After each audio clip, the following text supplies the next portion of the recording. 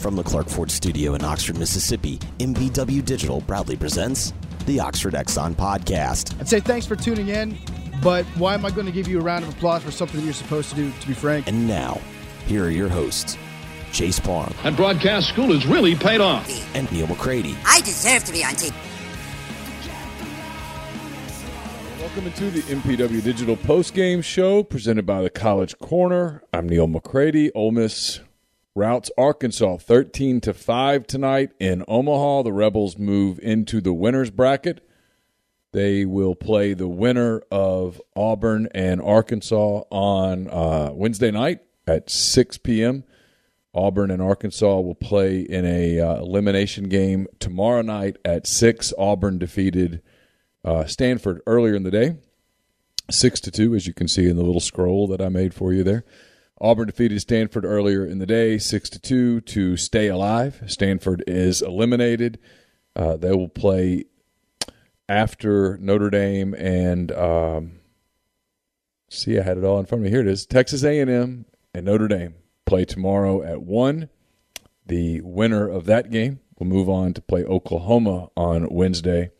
And, so you're pretty caught up. We'll be joined in a little bit by Brian Rippey. He's going to join. Jeffrey Wright's going to join. And then Chase will join live from Omaha.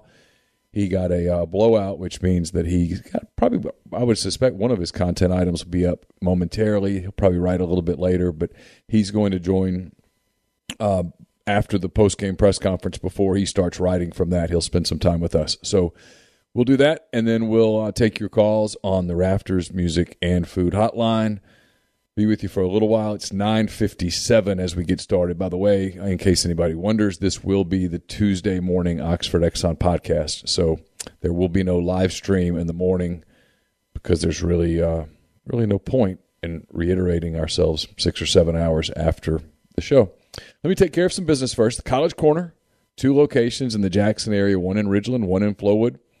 If you're looking for your Ole Miss branded College World Series gear, go to the College Corner, collegecornerstore.com. There's the website down here at the bottom of the screen, collegecornerstore.com. Enter College World Series in the search engine there on the site, and you can get all of your Ole Miss branded College World Series gear. Ole Miss now 3 wins away from a national championship. If that national championship happens, they will have Ole Miss national champion gear right there on the site immediately where you can order. So keep that in mind as we get into the weekend.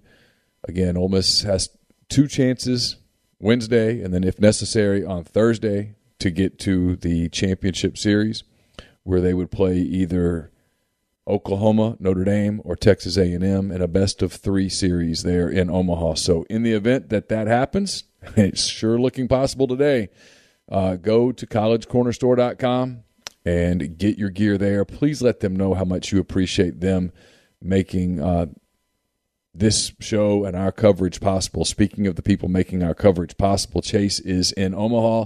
Like I said, he'll join us in a little bit. He is there in large part in thanks to the people at the Clearwater Group.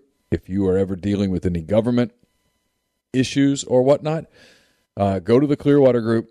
Austin Barber and the people there have been great friends of us for a long time. So if you're ever in need of consultation with government-related matters, go to the Clearwater Group. And also don't forget Corinth Dental, whether you are looking for just a dentist in that area, or if you are thinking about Invisalign, you can get a no-cost digital screening of your teeth at corinthdental.com.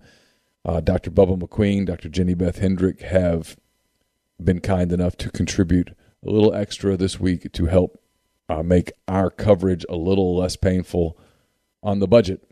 Yeah, I know, Ginger. I'm not a superstitious person. I know what I'm looking at, and Ole Miss is playing like a championship team right now. So it won't be about what I said. They look terrific. Again, I told you this would be the Oxford Exxon podcast. Oxford Exxon, Highway 6 West in Oxford. Stop by there anytime you're coming in or out of Oxford. Please do us that favor. They've been great to us for a decade plus at the Oxford Exxon. So go by, fill up. You can also go inside. Great snacks, plate lunches, soda selection, beer selection, everything you're looking for. It's always clean, always nice. The Oxford Exxon, Highway 6 West in Oxford. I'm in the Clark Ford Studios. Clark Ford is in Amory, Mississippi. 662-257-1900 is the number. Call it. Ask for Corey Clark. Tell Corey what Ford product you're looking for. He will send you a quote in 15 minutes or less in business hours, right to the bottom line. No haggle, no hassle. You get your quote. The rest completely up to you. You can shop that quote around, or you can do what I've done, what I recommend that you do, and that is hop into a Clark Ford today. Again, that number is 662-257-1900. Guest tonight, and when we take calls, join on the Rafters Music and Food Hotline. Rafters Music and Food on the Square in Oxford. It's a great place to stop in, get a burger, a po' boy, great appetizers, full beer selection, full bar, and more. There at Rafters Music and Food on the Square in Oxford. Also Rafters in New Albany. And don't forget, if you are heading out to Sardis this weekend, head out to Rafters on the Water there at Sardis. Margaritas, draft beer, again, burgers, all that stuff there at Rafters on the Water in Sardis. So let's see. I need to get you. I was going to go through the box score from tonight. Again, let's make sure I hit the refresh on that. Make sure it's final. There it is. 13-5. Ole Miss wins 13-5 tonight over Arkansas. Justin Bench went 4 for 6, scored 4 times, 2 runs, set the table throughout the night. Kevin Graham, another 2 for 4 evening. A run scored, 2 runs driven in. Tim Elko hit an absolute bomb, finished with 3 runs driven in. Jacob Gonzalez, 2 for 6, a run scored, run driven in. Garrett Wood was really solid tonight at third base, 1 for 3, scored twice. Calvin Harris had one of the best games of his Ole Miss career. He goes 3 for 4, 2 runs scored, 4 driven in, a home run, 2 doubles. Elko's 23rd home run of the year, Harris's 2nd home run of the year. Bench doubled, his 17th double of the year. Calvin Harris, 2 doubles, his 6th and his 7th of the year. Hunter Elliott was once again terrific. His defense a little shaky behind him at times. He pitched into a little bit of trouble in about the 5th inning. Got away with one with Braden Webb, who fouled one off that could have been a 3-run homer that would have made things 6-6, but he settled down after that, gave up nothing. Hunter goes 6 1/3, 6 hits, 3 runs, only 1 was earned, 2 walks, 4 strikeouts. Lowers his ERA for the season to 2.7. He threw 100 pitches, gave up 62 strikes. Mason Nichols came in relief in the 7th. Mason Nichols goes 1 2/3, no hits, no runs, no walks, struck out 2, threw 16 pitches, 11 for strikes. He was really sharp. And then Brandon Johnson got his first work in about 15, 16 days we were counting up today. He pitches the 9th, gives up 2 hits, 2 runs, including a home run to Peyton Stovall there in the 9th inning. Did not walk anyone, struck out 2. He faced 5 batters, threw 19 pitches, 13 for strikes. Hunter Elliott's ERA for the season now 2.7. Mason Nichols lowers his to 3.03. Johnson gave up the 2 runs. The first runs that the Ole Miss bullpen has given up in the postseason. His ERA after tonight, 4.43.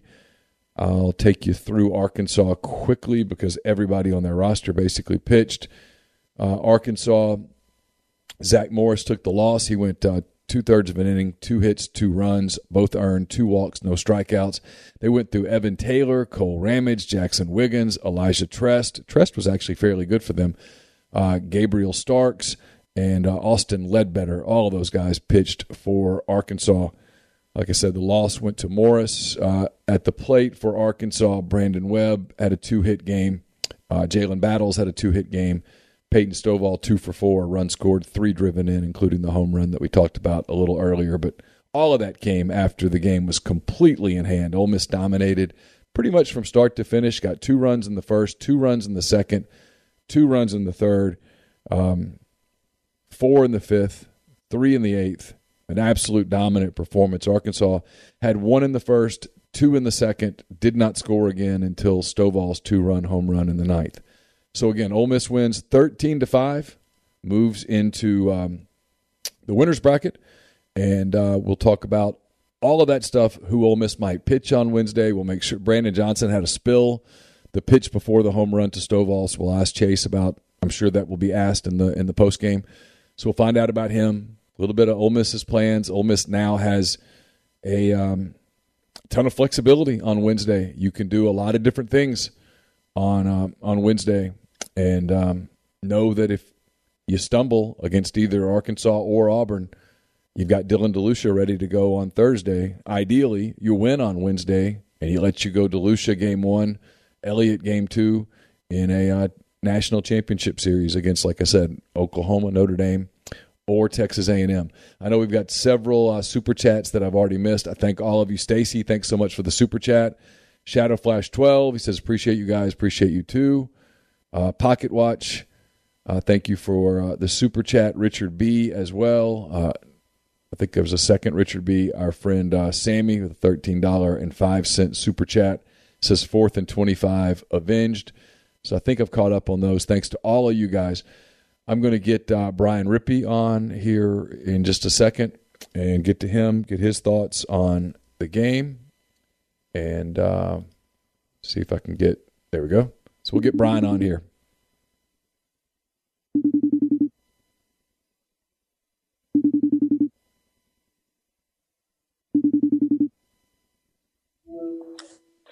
What's up? What's up, Brian? I appreciate you joining. Brian Rippey on the Rafters Music and Food Hotline. Not a hell of a lot to dissect. That was just an absolute ass-kicking. I guess just your overall thoughts. Yeah, I would mirror those thoughts exactly. It was just kind of an ass-kicking.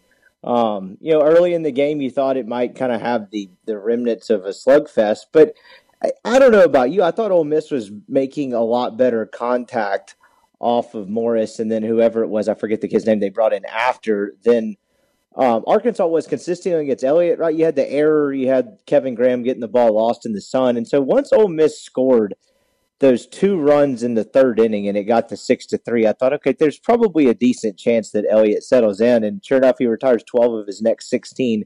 It was a lot quieter traffic on the base path too, and the offense just took over, but that's sort of been the theme of this postseason, right? I was just trying to add it up right before you called. Now, granted, this is some base level MIS math, so please don't quote me on this, but I believe they've hit opponents 77-40 in the postseason, and I think they outscored them 64-17. I mean, this has just been a dominant run, and tonight was another reflection of it. Yeah, I thought the key thing, obviously, I thought there were a couple of keys early.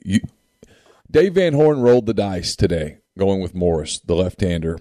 A reliever. He's only thrown, I don't know, he hadn't thrown a whole lot of innings. He'd had a handful of three and a third inning kind of outings. And I thought Bench getting a hit right off the bat set the tone. Again, scoring in the first inning. I thought they rattled him. Obviously, he couldn't get out of the first. And then there were some moments where, Arkansas kind of got back into it. They scored a run on the Graham. He just lost the ball in the sun. There early, they were talking about that, about how difficult that sun was at that time of the day, and you saw it. They got that run, and then Ole Miss got 2 back, and then Arkansas got 2 back, and you're like, oh, this is going to be a weird game. I thought the way that Ole Miss just kept scoring, they got another 2. I think he brought Ramage in, because it looked like Van Horn was, okay, I'm going to try to use the meat of my bullpen for a minute and see if we can throw up some zeros and see what happens, and he couldn't throw up any zeros. I thought that was critical. Ole Miss, just like you said, kept applying pressure. And then I can't remember what inning it was. Arkansas had 2 on, 2 out for Braden Webb at the plate, if I remember correctly. And one of the very few times the whole game that Hunter Elliott sort of made a mistake, and Webb hit it hard and hit it a long way, but hit it foul. And then after that, he got him out, I think on a fly out. I can't remember.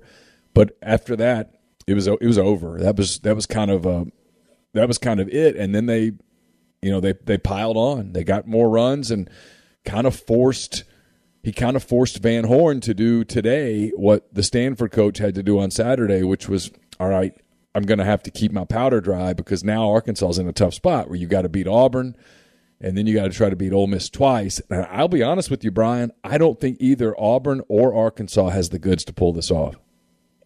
I don't either. And I think from the Arkansas side of it, you kind of saw that today. You mentioned him rolling the dice with Morris, and it was interesting trying to figure out what exactly was up with the Auburn rotation and their pitching staff as a whole coming into this game, because when Ole Miss saw them in late April, I believe behind Connor Nolan, they saw Hagen Smith in game 2. Yeah. And Wiggins in game 3. Yeah. And after that, when Arkansas really started struggling and kind of got into a bad way to the point where they were kind of a weak 2 seed in that Stillwater Regional, the pitching had clearly tapered off. And so they hit so well throughout the regional and super regional play, they hadn't had to figure that out. And Connor Nolan, to his credit, has been really good for them. But beyond that, they've just been kind of piecemealing it together. Yeah. And when you run into a number 2 like Hunter Elliott, which really no one else has, at least on this side of the bracket, and really not in this tournament, it becomes a bit of an issue. And you're right. He rolled the dice and it didn't work. I thought that kid was about ready to pee his pants after about the first 5 hitters. He looked kind of not necessarily prepared for the moment, started really guiding the ball, and from there it was off to the races. I thought you nailed it with the 4th inning scenario. That's exactly what happened. And if you'll remember, they had brought in Wiggins for the top of the 4th inning, and he had worked pretty quickly. He got a couple strikeouts. I think Alderman worked a walk somewhere in between there, but a pretty quiet inning. Yeah, he threw a 0 up in the 4th. And then when Elliott gets out of that, what does Ole Miss do in the top of the 5th? Well, they score 4 on Wiggins, get him out of the game, and from there it was over by all intents and purposes, and that really allowed Elliott to settle in as well.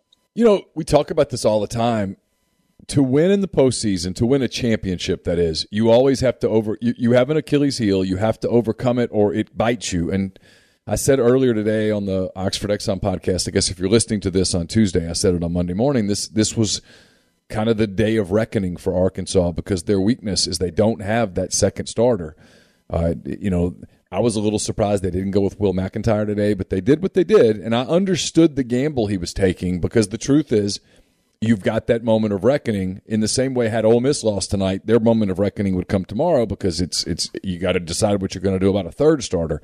But it hit them today, and so the punishment is you're probably not getting out of this regional, if you will, your foursome in Omaha. So I'm curious to get your thoughts moving forward a little bit. Ole Miss doesn't play tomorrow. They get to sit back, have an off day in Omaha. Auburn and Arkansas will play one another tomorrow night at 6. If you're Ole Miss, which one do you want, and how do you approach it from a pitching standpoint? I think you want Auburn because, without really knowing the too far in depth of the back end of each of those teams' pitching staffs and their bullpens, I would not want to face that Arkansas offense again. I think I'd rather face Auburn's offense, and without knowing Auburn's bullpen situation, they got a couple of good arms that kind of set up the game through Burkhalter. But beyond that, their starting pitching is kind of similar to Arkansas. It's been a little bit more consistent, but in terms of guys that scare you, there's just not really anyone there. So I think I'd rather have Auburn. And then I guess the question after that kind of becomes, who do you throw if you're Ole Miss? I would think it's Jack Washburn, unless Mike Bianco kind of looks at the numbers between the two offenses and there's some sort of crazy lefty-righty split in favor of right-handers for the opponent. You might go with John Gaddis, but I would assume it's Washburn. What do you think they do there? I would be tempted if I were Mike on Wednesday in that big ballpark. I would be tempted. You can talk me out of this probably pretty quickly. I would be tempted to throw Diamond and see if I could get 3 innings from him, and then go to a Washburn type starter in the middle innings, and then see if I could get it to my bullpen, because my bullpen's still going to be really fresh on Wednesday. And if I have a lead, I go for the kill, because you have it's a security blanket on one hand that you have DeLucia that you can go to on Thursday if it doesn't work out on Wednesday. But you don't want to do that, because if you have to go to DeLucia on Thursday, realistically, you don't have him for the championship series. And at this point, you're trying to win the damn thing. And so I don't know. I mean, Washburn, when was the last time Washburn started a game? Oh, it had to have been a while ago.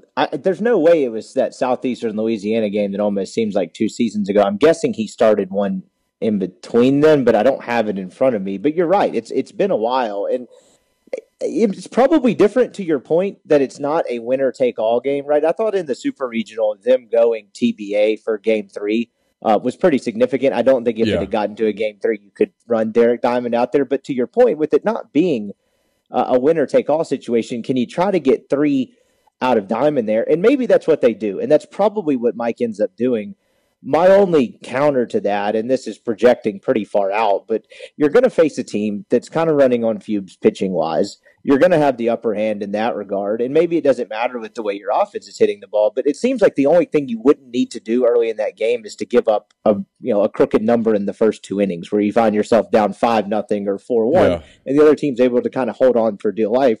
I just think that Diamond would be the most susceptible to that. Maybe that park plays better for him, but in terms of balls that wouldn't be held by any ballparks, including a couple of national parks, he would seem the most susceptible to kind of giving up home runs like that. Maybe I'm wrong there. I probably actually, in the end of the day, tend to side with you that it ends up being Diamond, but I would give a hard look at Washburn as well and potentially Gaddis. Because, it's the thing for Ole Miss is that, and they might be, listen, Ole Miss, there's a path that they never have to deal with it, but no, there's not. I'm talking out loud to myself. At some point, Ole Miss's thing, I hate the stupid bots, man. For Ole Miss, at some point, they've got to address that third starter. You got to face that head on, and so I don't know. I'm talking out loud to myself. They have to address it tomorrow, but tomorrow's not now or never. I mean, it is in a sense, right? You don't want to chance it that winner take all. But there is a chance they don't have to address it with their season on the line. There's a chance they don't have to address that third starter with, you lose and it's over. Yeah, well, you can get out of the regional round without having to address it. But if that's the case, that means that you lost Wednesday, you throw DeLucia on Thursday, you win, you have a party. But then when you get to Saturday, DeLucia's not available. Elliott is. But then you've got to face it at that point in game 2 of a championship series. Now you're having to figure out potentially 2 games without DeLucia as a starter. So I don't know. Kind of curious to see what route they go. But I'll tell you this: it's the problem you want to have. You'd rather have that problem than what Auburn and Arkansas are staring at today, which is getting through each other and then getting through that offense twice. That Ole Miss offense, man, it might not matter. Bottom line, the way they're scoring, you might not have to have great pitching. You could probably, in fact, you probably could just get away winning this thing, especially against a depleted a depleted pitching staff. The way Ole Miss hits, it might not matter, Brian. What do you make of the offensive resurgence through this postseason? Because to me, the more and more I watch it, it looks more like what everyone thought it would be from February on. You mentioned a phrase a second ago that continuing to apply pressure. To me, that's kind of been the theme of this offense in the postseason. They missed a couple opportunities against Palmquist for Miami, but they kept at it. And that wasn't a great offensive performance by any means, but they made the most of an opportunity in the 7th and did enough to win that game. But even against Waldrop and Hall, they got runners on early. They missed a couple opportunities, but they kept at it and kept taxing them and making them throw high-stress pitches. And by the time they got the second and third time through the order, they finally broke them. And that's just something this offense hasn't really done for most of the year, but they're doing it every time out now. And that's, I say that's what's fueling this run. The pitching staff has been absurd, but I think the biggest turnaround with this team as the pitching staff has taken shape is just the fact the offense kind of finally became some semblance of what everyone thought they would be. And I guess it's a good time to get hot because, man, they're clicking on all cylinders and they're a nightmare to face right now. I mean, your 9-hole hitter went 4 for whatever tonight, Calvin Harris, and then you got bench at the top. There's just not a whole lot of weakness in there right now, particularly if Harris is going to hit that well. And even a guy like Garrett Wood with McCants not being completely healthy, he's not, I guess, tearing it up from just a hitting number standpoint, but he has really good at bats. He walks a lot, and there's never been a moment where you thought, they shouldn't have started that kid or he's not prepared for the moment.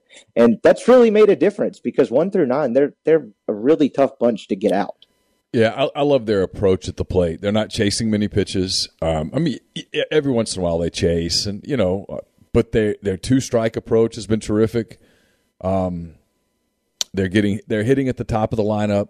They've got the power in the middle, and then they're getting kind of consistent at bats from the bottom of the lineup too. I mean, whether it's whether it's Peyton Chatney or and by the way, Peyton and I apparently have been saying his name wrong throughout the course of the season, so I'll have to talk to him about that.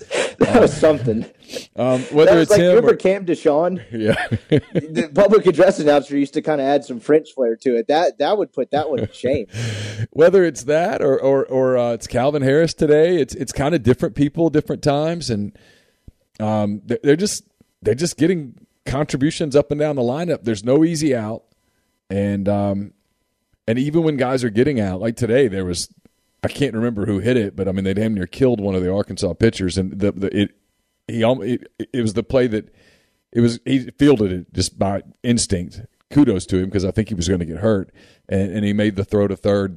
He was so rattled from the velocity off the bat that the throw to third was bad. I don't know who that was. Maybe it was Wiggins. I can't remember.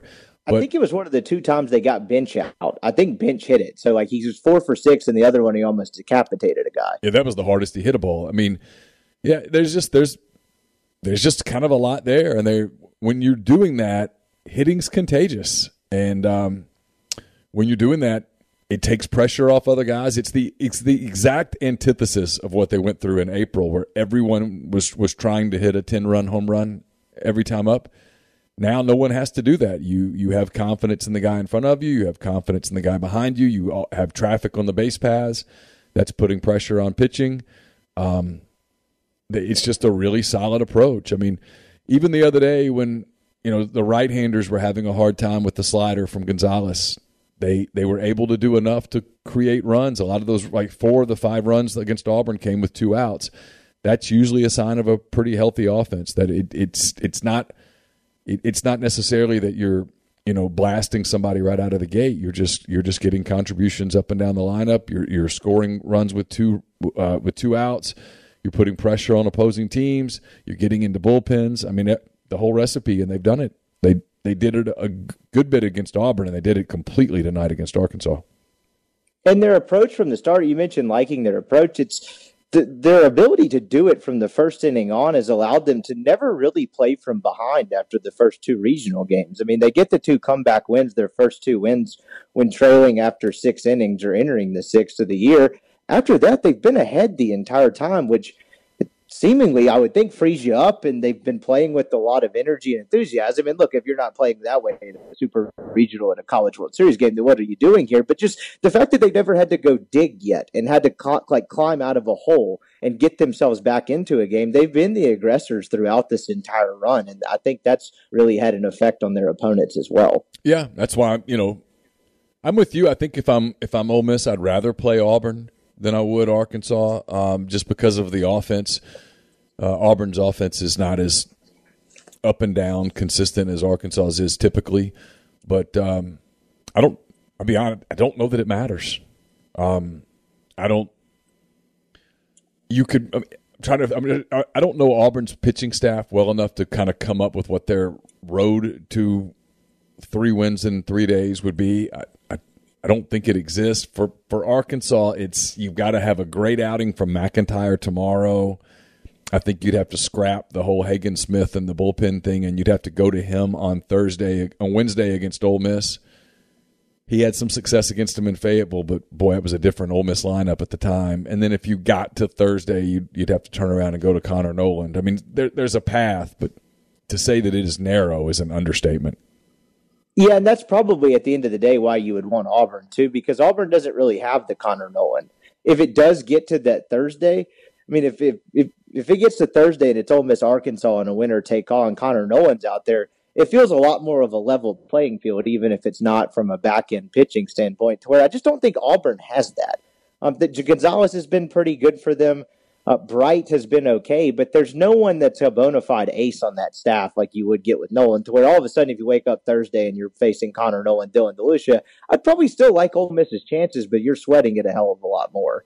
Yeah, Bright was pretty good today, by the way, against Stanford. He kind of held in there, and then Auburn got some big hits, and the back part of that bullpen, Buckhalter's amazing. I mean, I don't know how much you watched of that game. That dude is unreal.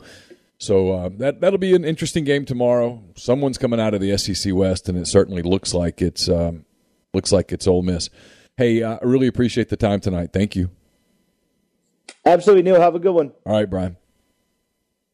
That was Brian Rippey. Thanks for his time here on the Rafters Music and Food Hotline. I'm going to get Jeffrey, still waiting to hear from Chase. I'm sure he's doing post-game stuff right now. We'll get to him from Omaha in a little bit, find out what some of the reaction was from the post-game. I imagine it was a pretty happy post-game. Getting Jeffrey right on the phone now. While we're doing that, appreciate to all you guys, more than 1,000 of you on the stream right now. Jeffrey? Hello. How are you, sir?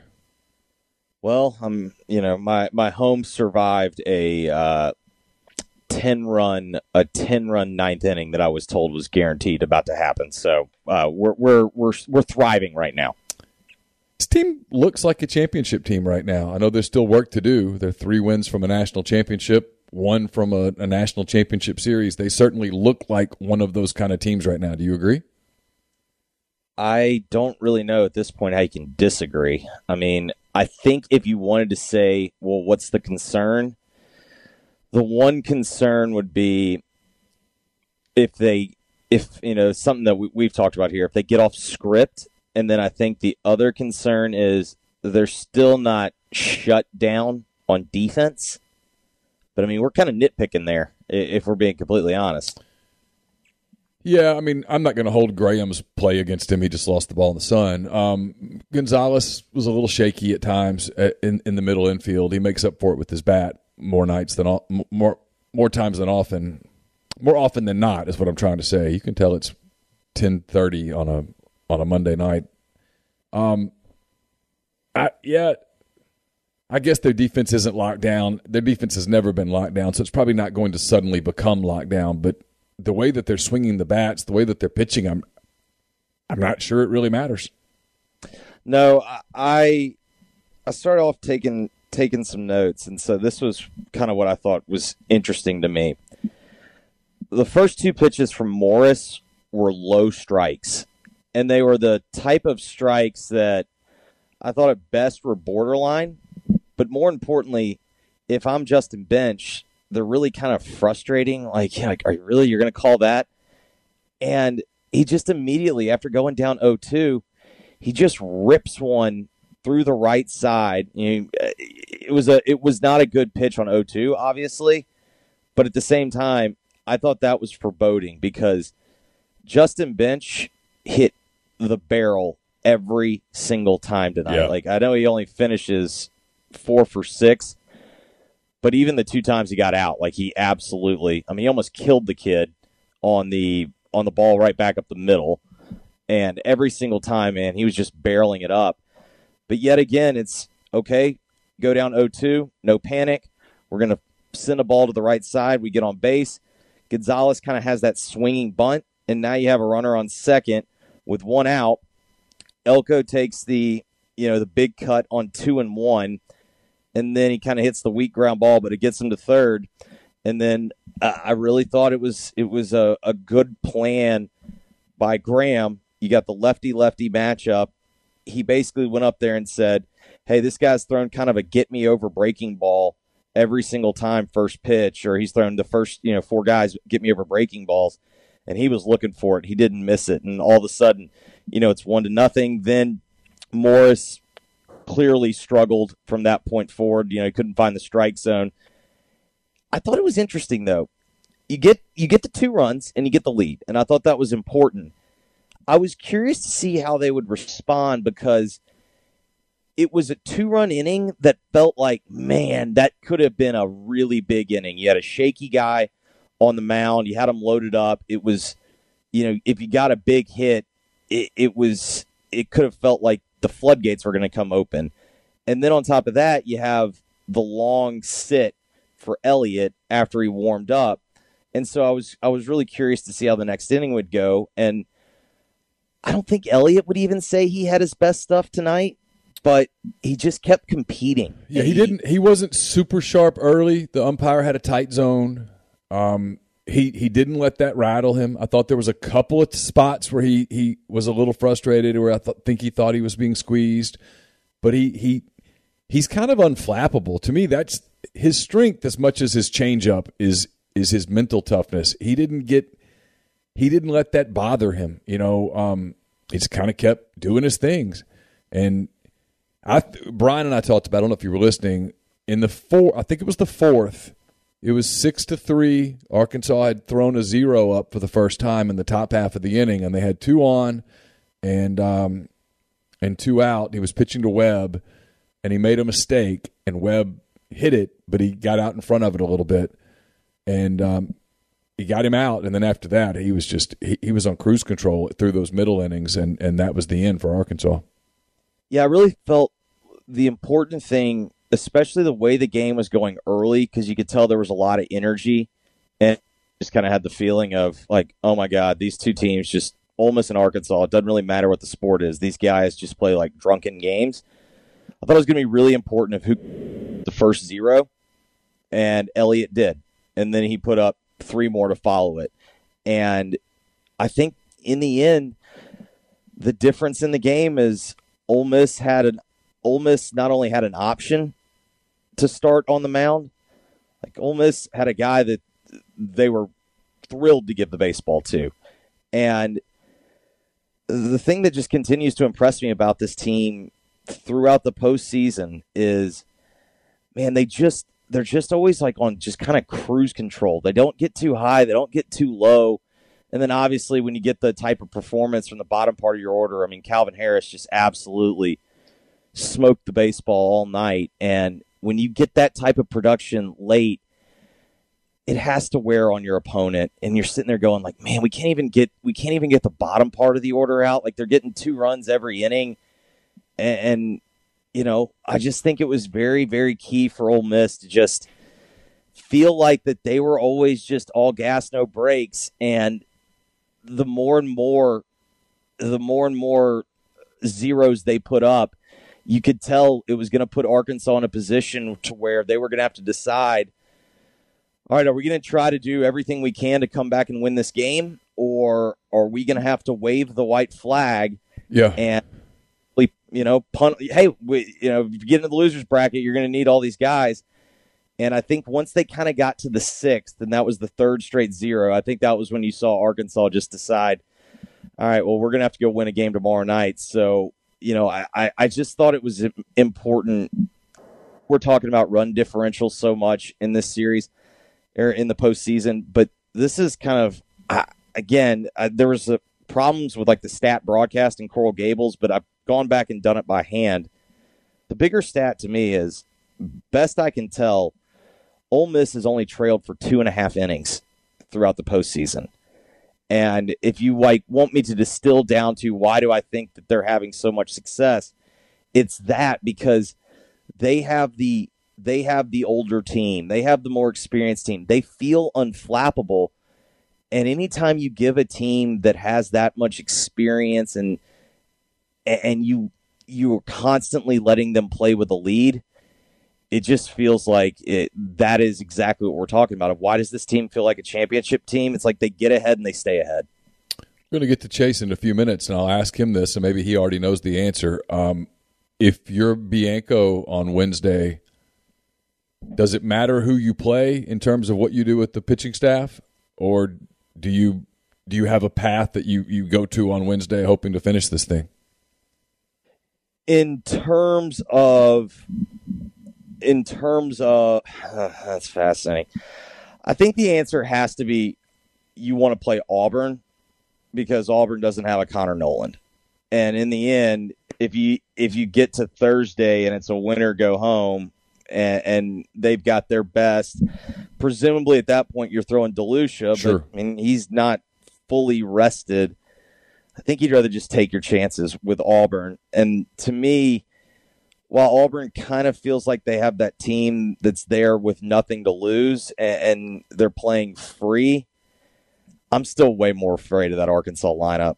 I mean, it's really a testament to how good Elliott was, because I thought Arkansas had a pretty good approach at the plate all night. You could tell early they wanted to get his pitch count up, and I think they were pretty successful at that. They were, yeah. They had him at 70, or they had him 75. I think 75 pitches through 30 through 4 innings, because I did the math. It's like, okay, he's averaging like 18 an inning. And then he had the quick fifth, and that was he was terrific.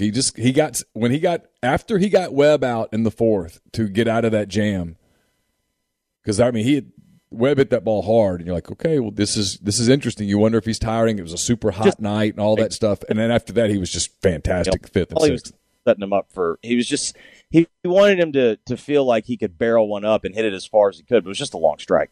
Yeah, it was just a long strike. Yeah, it was. There probably were some hearts that skipped a beat when the ball left that bat.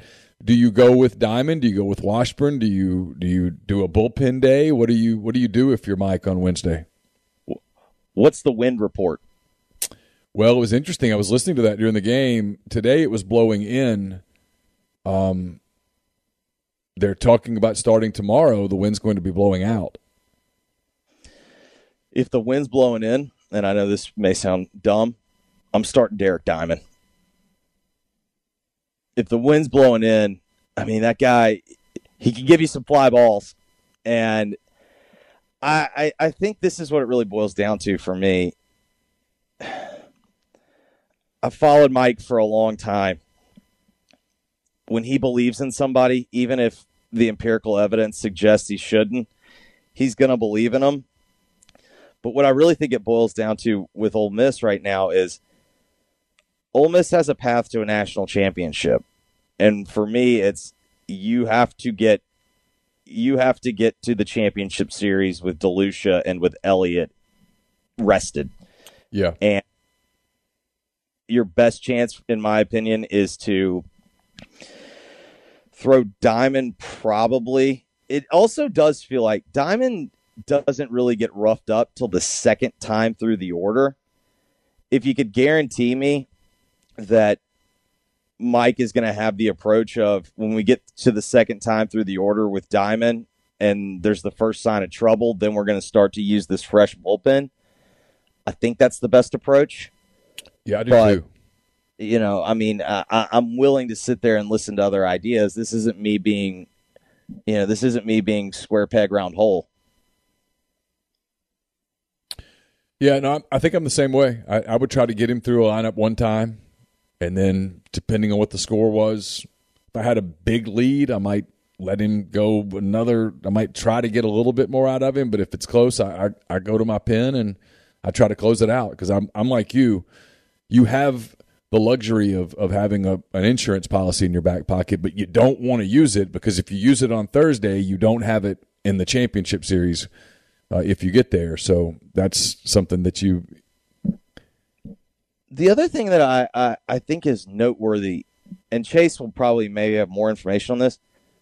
Did Johnson get hurt? We're going to find out in a minute.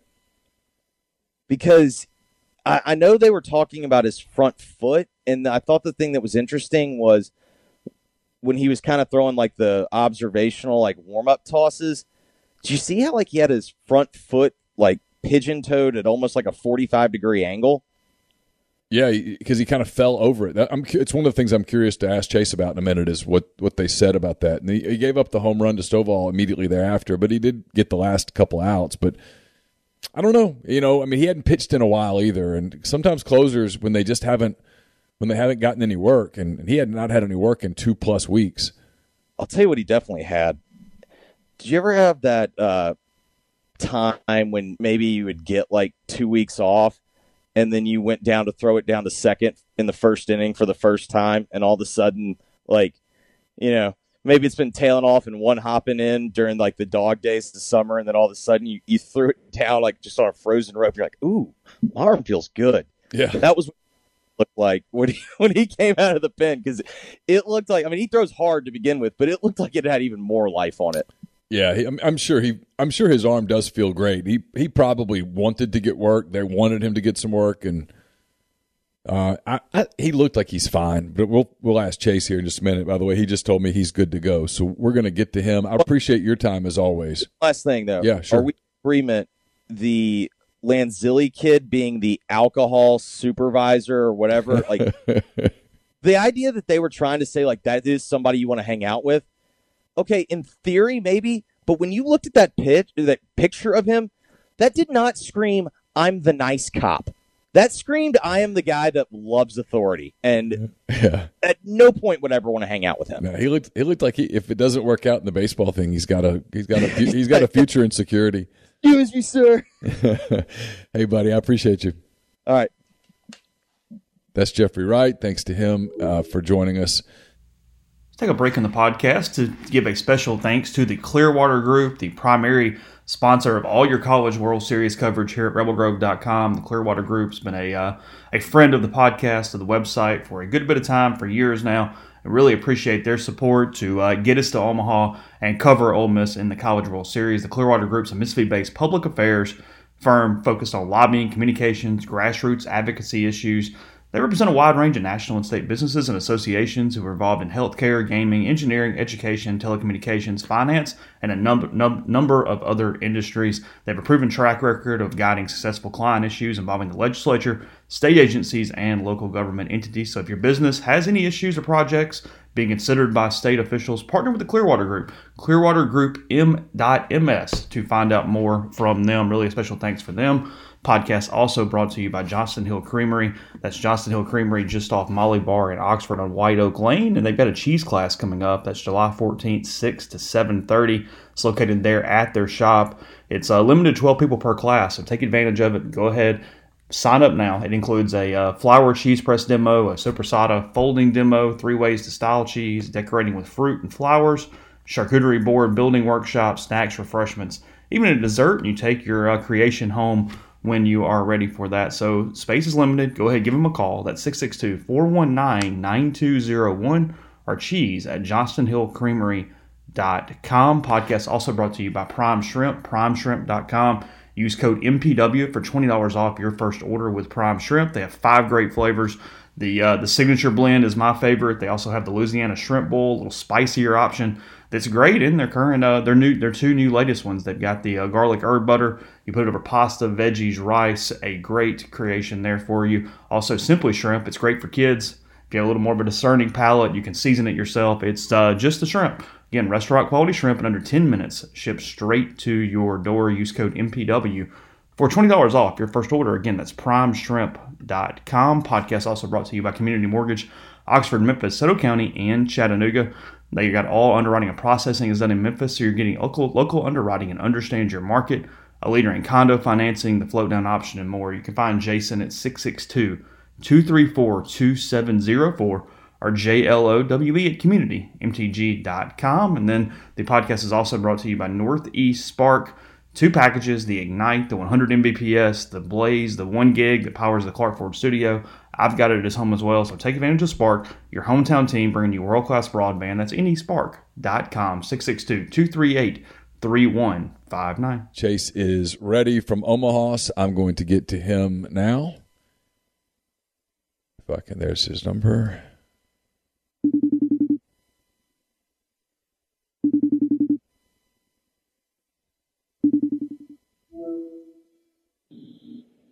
Hello, Neil.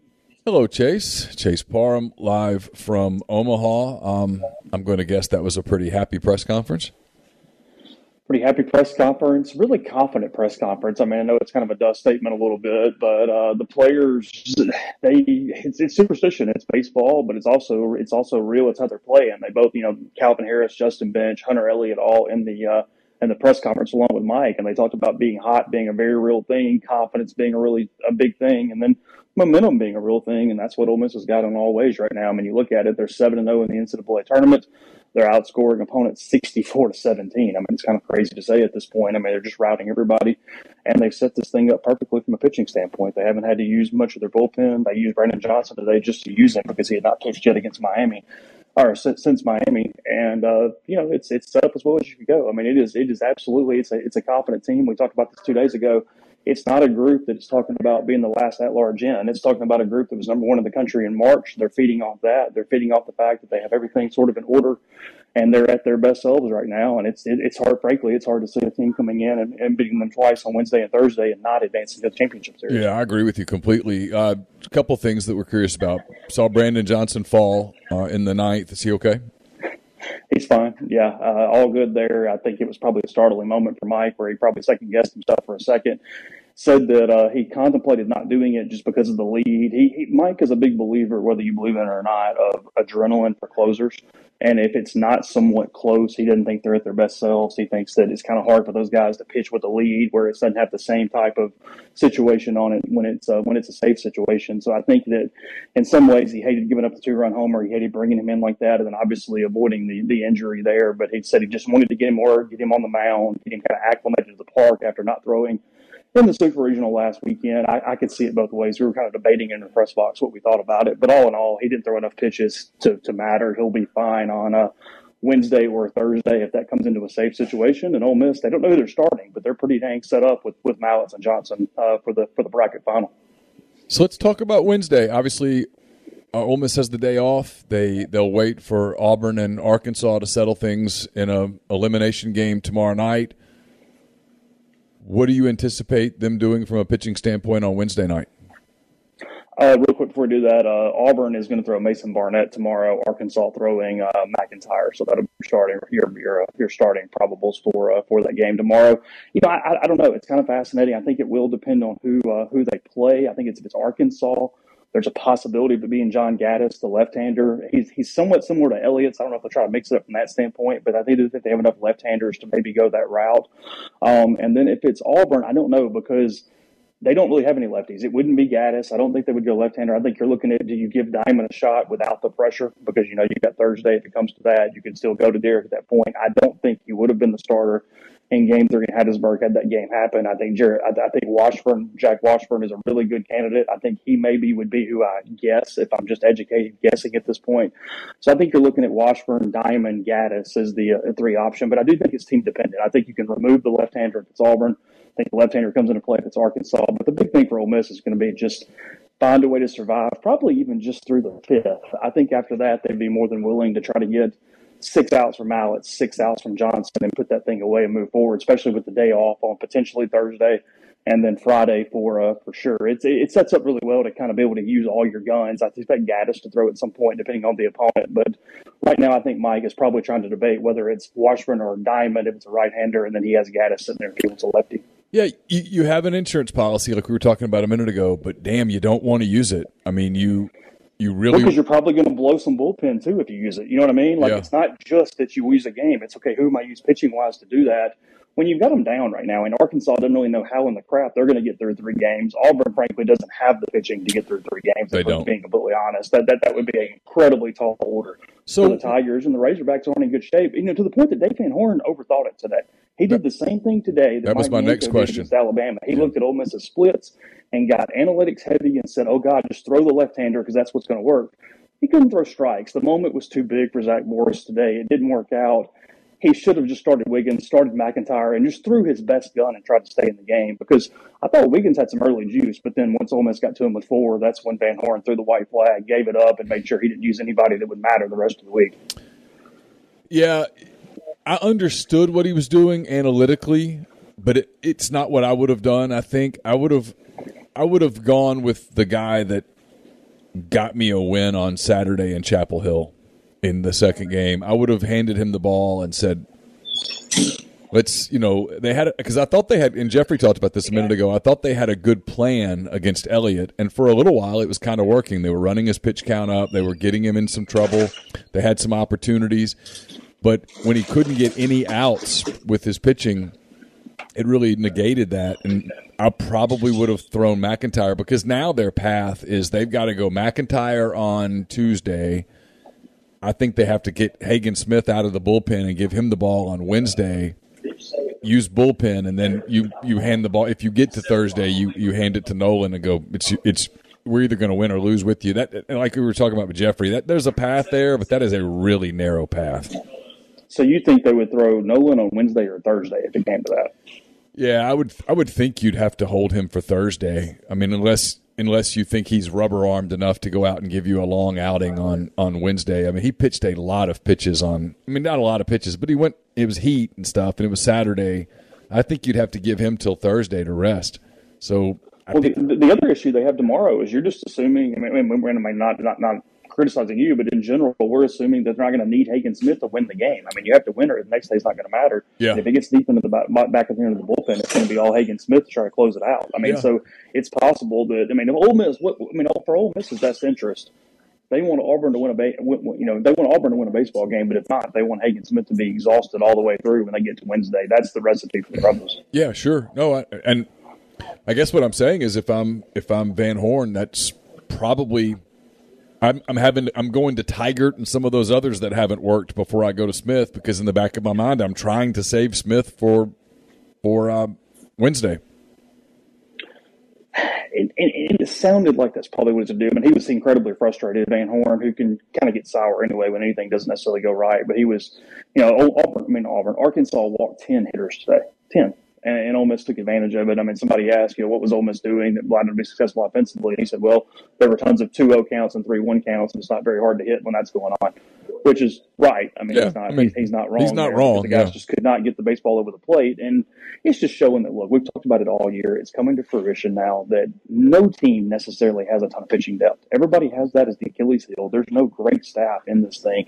It's all about who manages the top line of their rotation, the top line of their bullpen the best. And that's why Ole Miss is 2-0. That's why Oklahoma is 2-0. And that's why everybody else is scrambling, because there's just not enough arms to go around anywhere else. And, look, Ole Miss has a chance to win a game on Wednesday, but we talked about this. Today was Arkansas's Achilles heel, and it completely bit them, and it snapped in half. Now Ole Miss has to fight off its to get to the championship series. Yeah, the difference is the way that Ole Miss is hitting the baseball top to bottom, they might be able to just sort of slug their way through one of those games. I mean, you did all that today with Peyton Chatagnier, who's been really good lately for Ole Miss, going 0 for 5. I mean, Garrett Wood is giving Ole Miss really good at-bats. I didn't like swinging at the first pitch when the second guy came in today, when Taylor came in right after Morris was walking everybody. But otherwise, Wood's been really good. He's been able to get on base. He's scoring. He's having RBIs. And then Calvin Harris has been a force. Calvin Harris gets inserted in Miami. He's had 10 hits in the postseason since that point. He had 3 today. He had 4 RBIs. He launched the ball out to right field. I mean, Harris has become a significant offensive weapon at the bottom of that order. And when Ole Miss can turn it like that, Mike talked about it at the press conference, and it's one thing to have a scary order that's the top of the order or the middle of the order. But when your 8 and 9 guys are producing, and you've got Chatagnier, who's got 9, 10 home runs, can run the ball out of the ballpark at 7, that's so dangerous because there's just no easy outs. We always talk about that. There's just pressuring pitchers. Even if you don't get hits and you get out, you still are putting pressure. You're running balls deep into counts. You can scare them enough. That's so many high leverage, high situation pitches where eventually that thing's going to snap. That's what Ole Miss did today. When they finally ran into it, it was just contagious, and they scored 2 runs in 3 straight innings and then put it away there in the 5th. What will the team do tomorrow?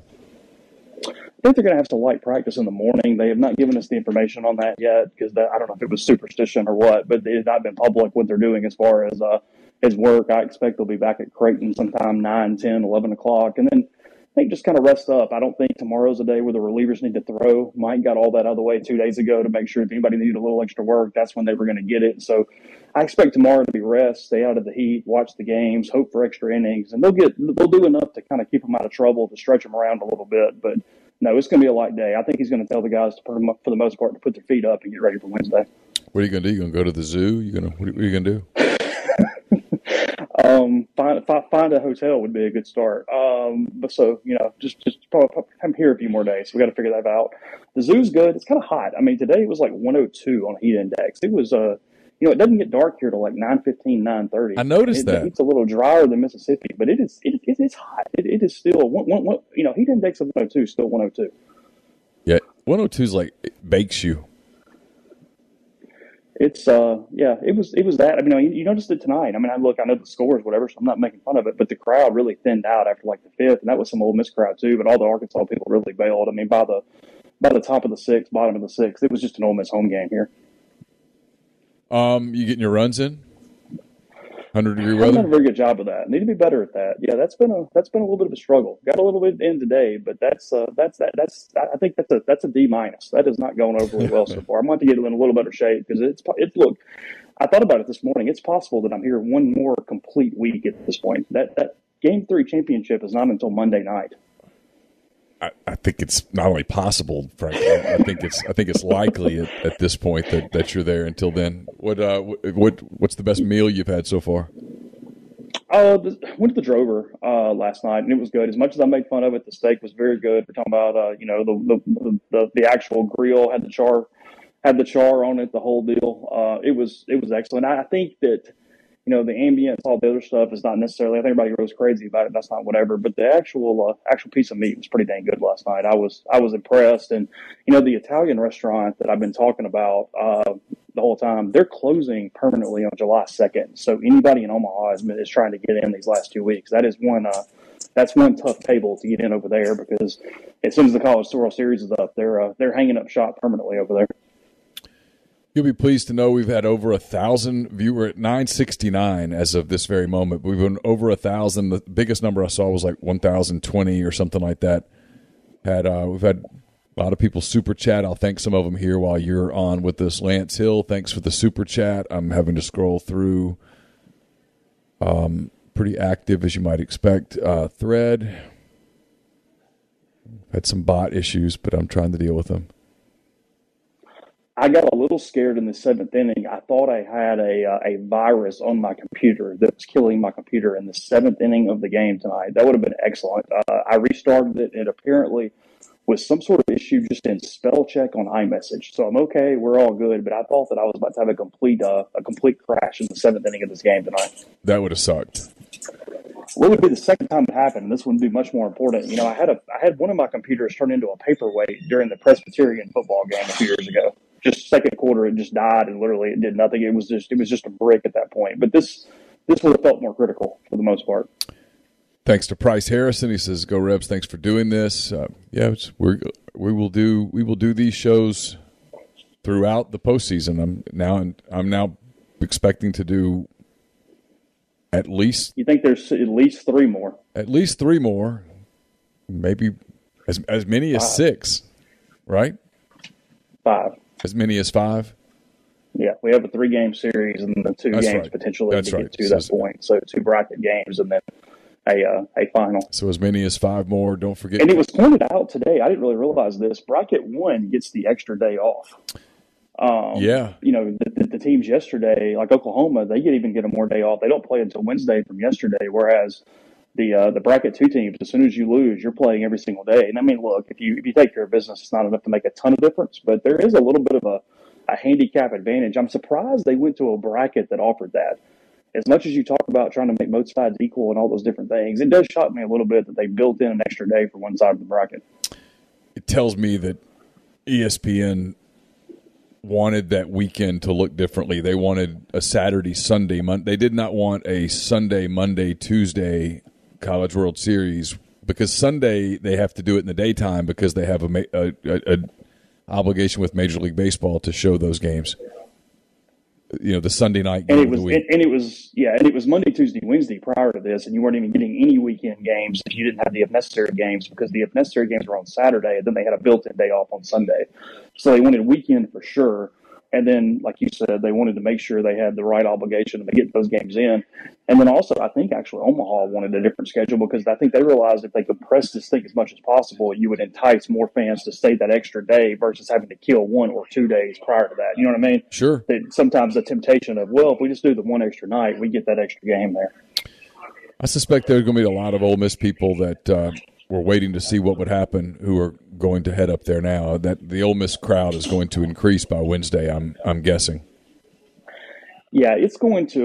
They were already the second biggest crowd to this point. I think that Arkansas definitely had a few more. I thought when the game started today, I'm bad at this, and when both teams being red, it was kind of hard to really tell in the stands. But I thought it was 55-60% Arkansas maybe to start. Like I said, it started really kind of emptying it out on their side around the 5th, 6th inning, but Ole Miss is going to probably take it over. I expect them to definitely have the largest crowd by Wednesday, by Thursday.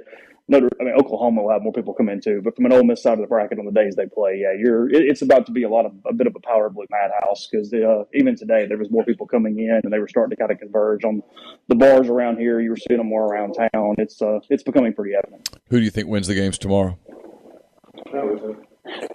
I'm telling you, I've got a weird feeling Auburn beats Arkansas tomorrow. I don't really even know why. I like Barnett a little bit. I think that I think Arkansas is going to have a little bit of a tough time shaking this off. I think they're a little panicked after tonight. I thought Auburn played with house money today. Really played well against Stanford after they got that big inning in the third or fourth inning. Got just enough momentum. I don't really like their chances to challenge Ole Miss for 2 days, but I think it's possible the Tigers pull the upset. If I had a good money line, I would put that on that. And then I think A&M wins tomorrow. I think Notre Dame has played really well. I don't think they're overly talented necessarily, though. I think their pitching can be a bit of a problem. So I think it's very possible that we've got an SEC team on the other side at A&M facing Oklahoma, a future SEC team, and then obviously on this side it's going to be a guaranteed bracket final between two league teams. I know you got stuff to do. Got content up at rebelgrove.com, so we will. I'll chat with you at some point tomorrow. We'll figure out what we're doing the rest of the week from a podcast standpoint. But appreciate you joining. Absolutely, thanks, guys. All right, that's Chase Parham. Thanks to his time, he's in a press box. Other people are in there trying to write, so I didn't want to keep him too terribly long. Thanks, Gina, for the super chat. Says y'all are my favorite. Thanks for all you do. Thanks to all you guys for being here. I'll open up the phones a little bit. It's 10:58 as we're doing this live. Again, this will be the Tuesday morning Oxford Exxon podcast, so there won't be a live stream in the morning. But we'll figure out what we're doing for Wednesday at some point tomorrow, and we'll make sure that you guys know that. So I'm going to get that number up here in a second. There it is, 662-259-0991 is the number. And we'll take some calls if you guys want to call. Again, thanks to everybody for the super chats. I know I missed a few, but when it's a one-man band in here, it's a little complicated sometimes. Hey, who do we have? Hey, it's Cole. Hey, Cole, what's up, man? I'm just enjoying this stress-free College World Series. It's been pretty stress-free for sure so far. I mean, they're just kind of I don't remember the run differential that Chase just said, but, I mean, wow. Yeah. I mean, it was very stress-free. The Jackson kid that Arkansas put in, were you here when Ole Miss had Cody Satterwhite? Yeah. I don't right think at so. was it 2008? I think maybe 2008 may have been his last year. So, yeah I guess so. Yeah, I think I covered him 1 year.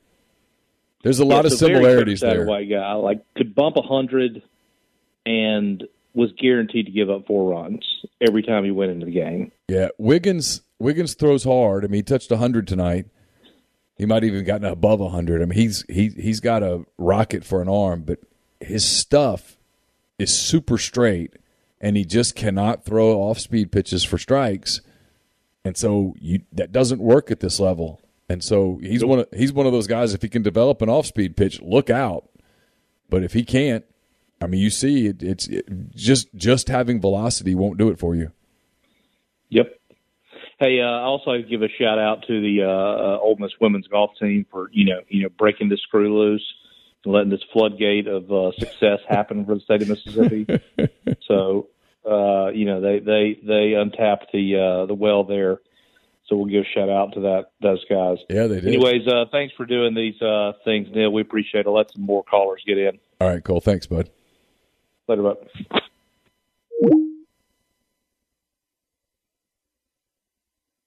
662-259-0991 is the number. So feel free to call. Looking for your calls.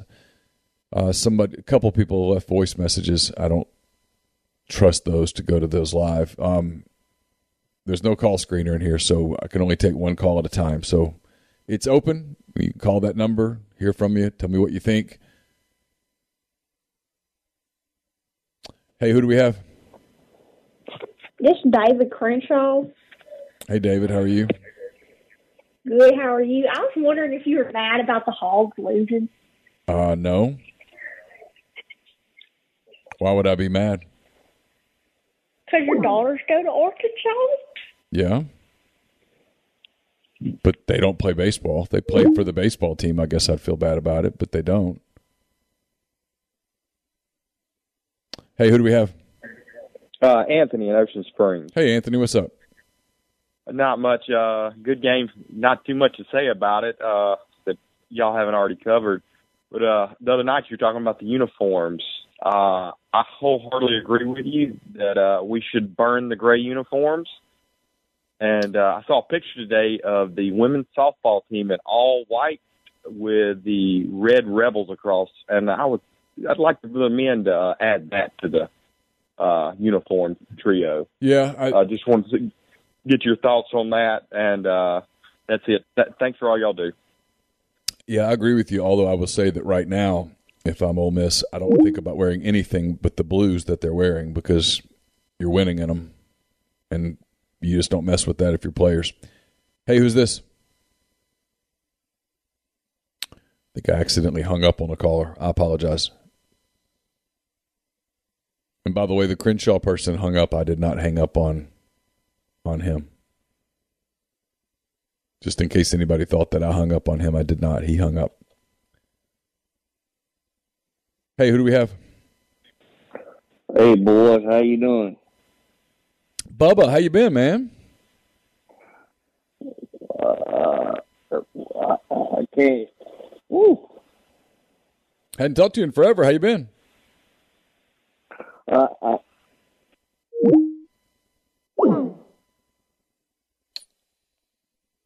Hey, who do we have? Hey, it's Tommy from Oxford. Hey, Tommy, what's up? Oh, man, it's a good night, ain't it? Yeah. Look, if you believe that you're getting laid or you're not getting laid and you're winning, that's what it is, right? Yeah, the speech in Bull Durham is pretty accurate. If you think that's why you're winning, then it might very well be the reason that you're winning. That's the reason. I mean, these players. Superstition is all there is, right? Well, I mean, there's a lot more to it than that. But yeah, I mean, if it becomes a fun thing inside your locker room that hey, we're wearing blue every game until we lose, then you obviously continue to wear blue every game until you lose. I mean, that's even though it's probably the worst of the uniforms. If that's become a thing that you're talking about, then yeah, you absolutely do it, and it obviously is a thing that they're talking about. And if you believe that your pitcher is wearing that blue and wearing a long sleeve shirt and hot as hell while he's pitching, that's why he's doing it, right? Yeah, I don't know whether he wears a sleeve because he just likes to pitch in sleeves or whether it's become something he's done. A lot of times pitchers just like that feel on their arm. They don't. Some pitchers like to pitch with bare armed, and some pitchers insist on wearing sleeves. I don't know whether his deal is superstition or just a comfort thing. Yeah, that's right. All right. Hey, man, I just appreciate all you guys do, and I just want to call and thank y'all. Thanks, Tommy. Appreciate that.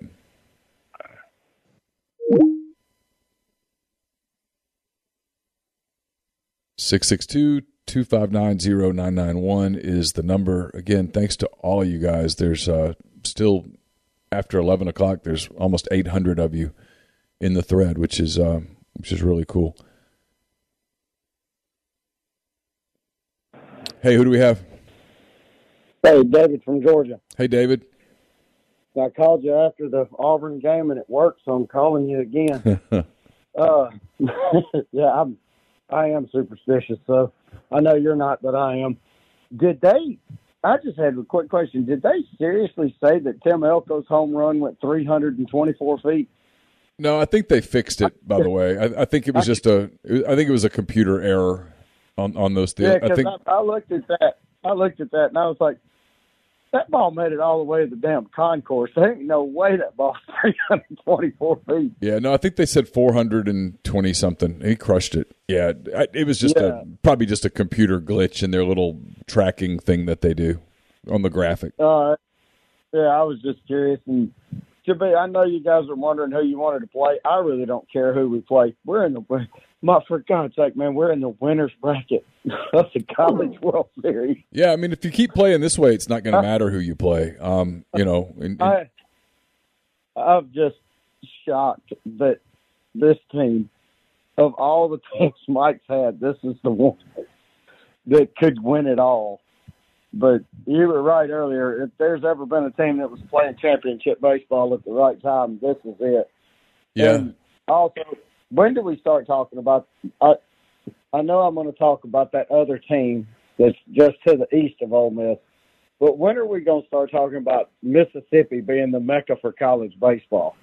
I mean, you had two teams from Mississippi in the daggum Super Regionals this year to go to Omaha, and that other team won it all last year, and we got a legitimate shot this year. This is just nuts.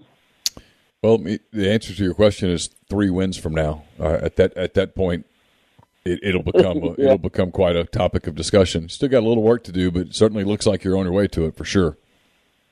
Yeah, well, I'm over here in Georgia, and I got to get up at 5:30 in the morning to go to work. So y'all have a good one, and I'll talk to you later. I feel you, David. Thanks, man. All right, bye. Hey, who do we have? Hey, Neil, it's Jim. Hey, Jim. Hey, Neil, I just wanted to get your take on something real quick. I really respect just your baseball knowledge. Let's just pretend that the regular season never happened and the baseball season started on that first regional game. Can you just kind of break down what you're seeing from not every position player, obviously, but what are you seeing from this Ole Miss baseball team that is allowing us to play so well? Oh, the big thing is that you're getting incredible starting pitching. You're getting starting pitching that's going deep into games. It's enabled your bullpen to stay fresh. You've kind of added a couple of arms in your bullpen in the postseason that are more consistent than they were in the regular season. Some of that is because maybe they're fresher. And then offensively, we talked about it at the beginning of the show. It's just right now Ole Miss is 1 through 9 getting contributions up and down the lineup, and more than the productivity it's the approach. There's not a lot of quick at bats. There's a lot of hard contact. There's a lot of really good situational hitting.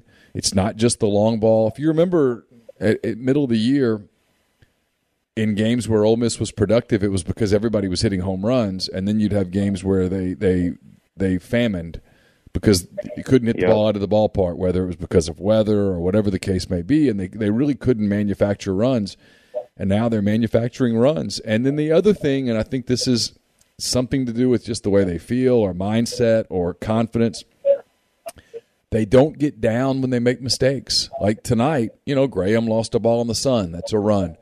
Gonzalez, I don't know. I think they didn't rule it an error, but it was a play that he should have made at shortstop, and that opened the door. That opened the door, and Arkansas got 2 runs. So even though you'd chased half of their bullpen already, you were only up 4-3. I mean, if you were at that point, if you were in the Arkansas dugout, you're probably thinking, "Hey, we're okay. We're only down a run. We're running Elliott's count up, stuff like that." They just kind of I think earlier in the year, Ole Miss kind of would have panicked a little. They would have not scored. They would have not added on and made another mistake. And that's not the way this team plays now.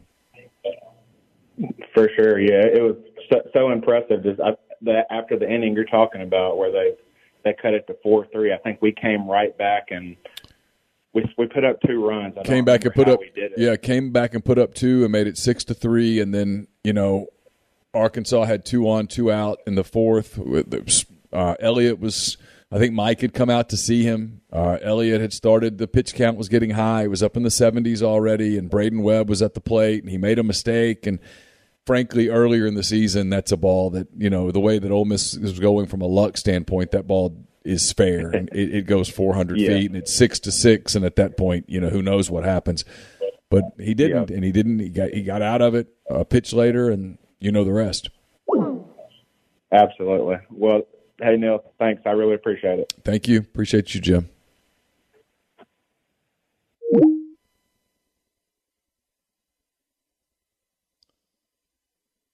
There's a 704 number that's been trying to call. If you call, I'll grab you.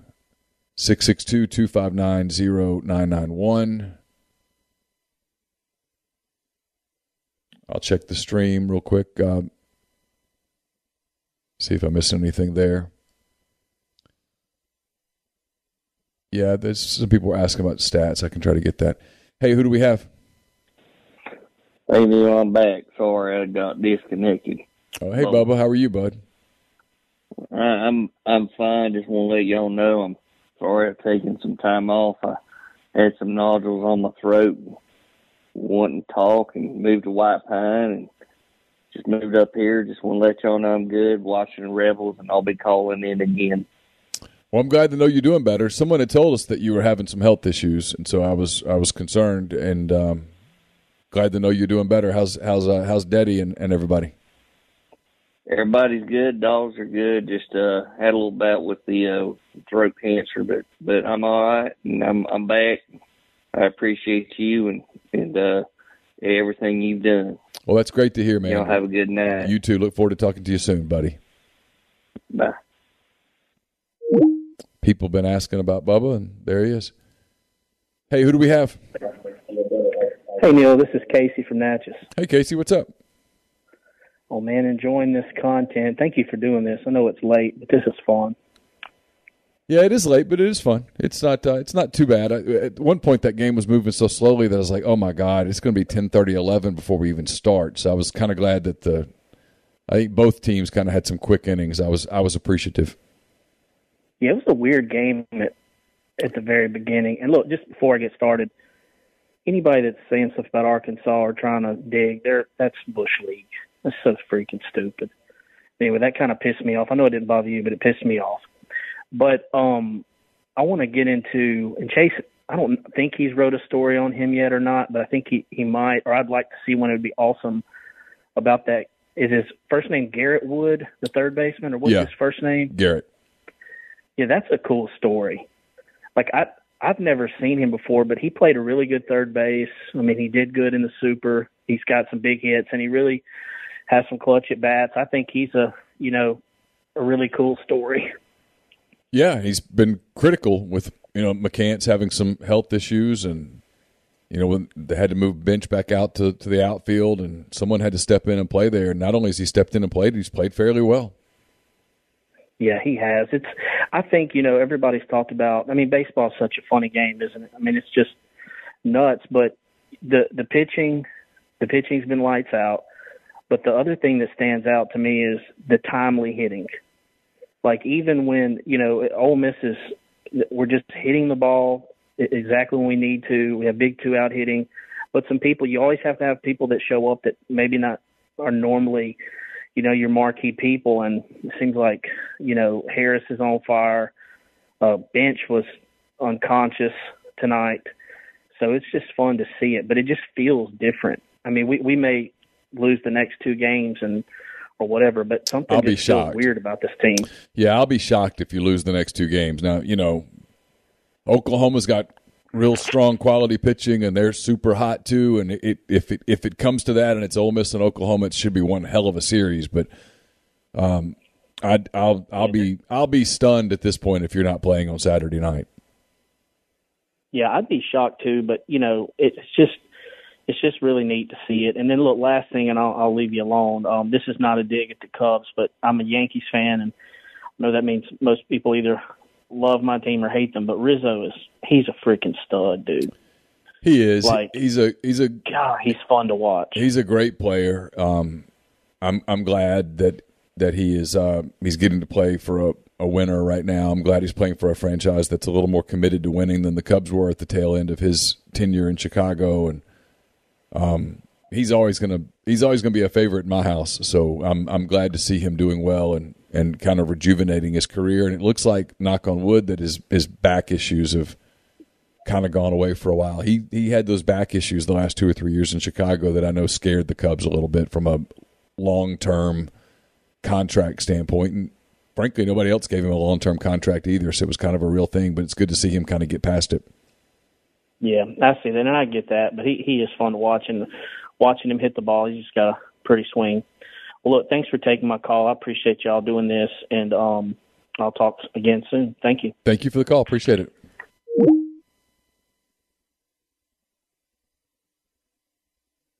That was Casey.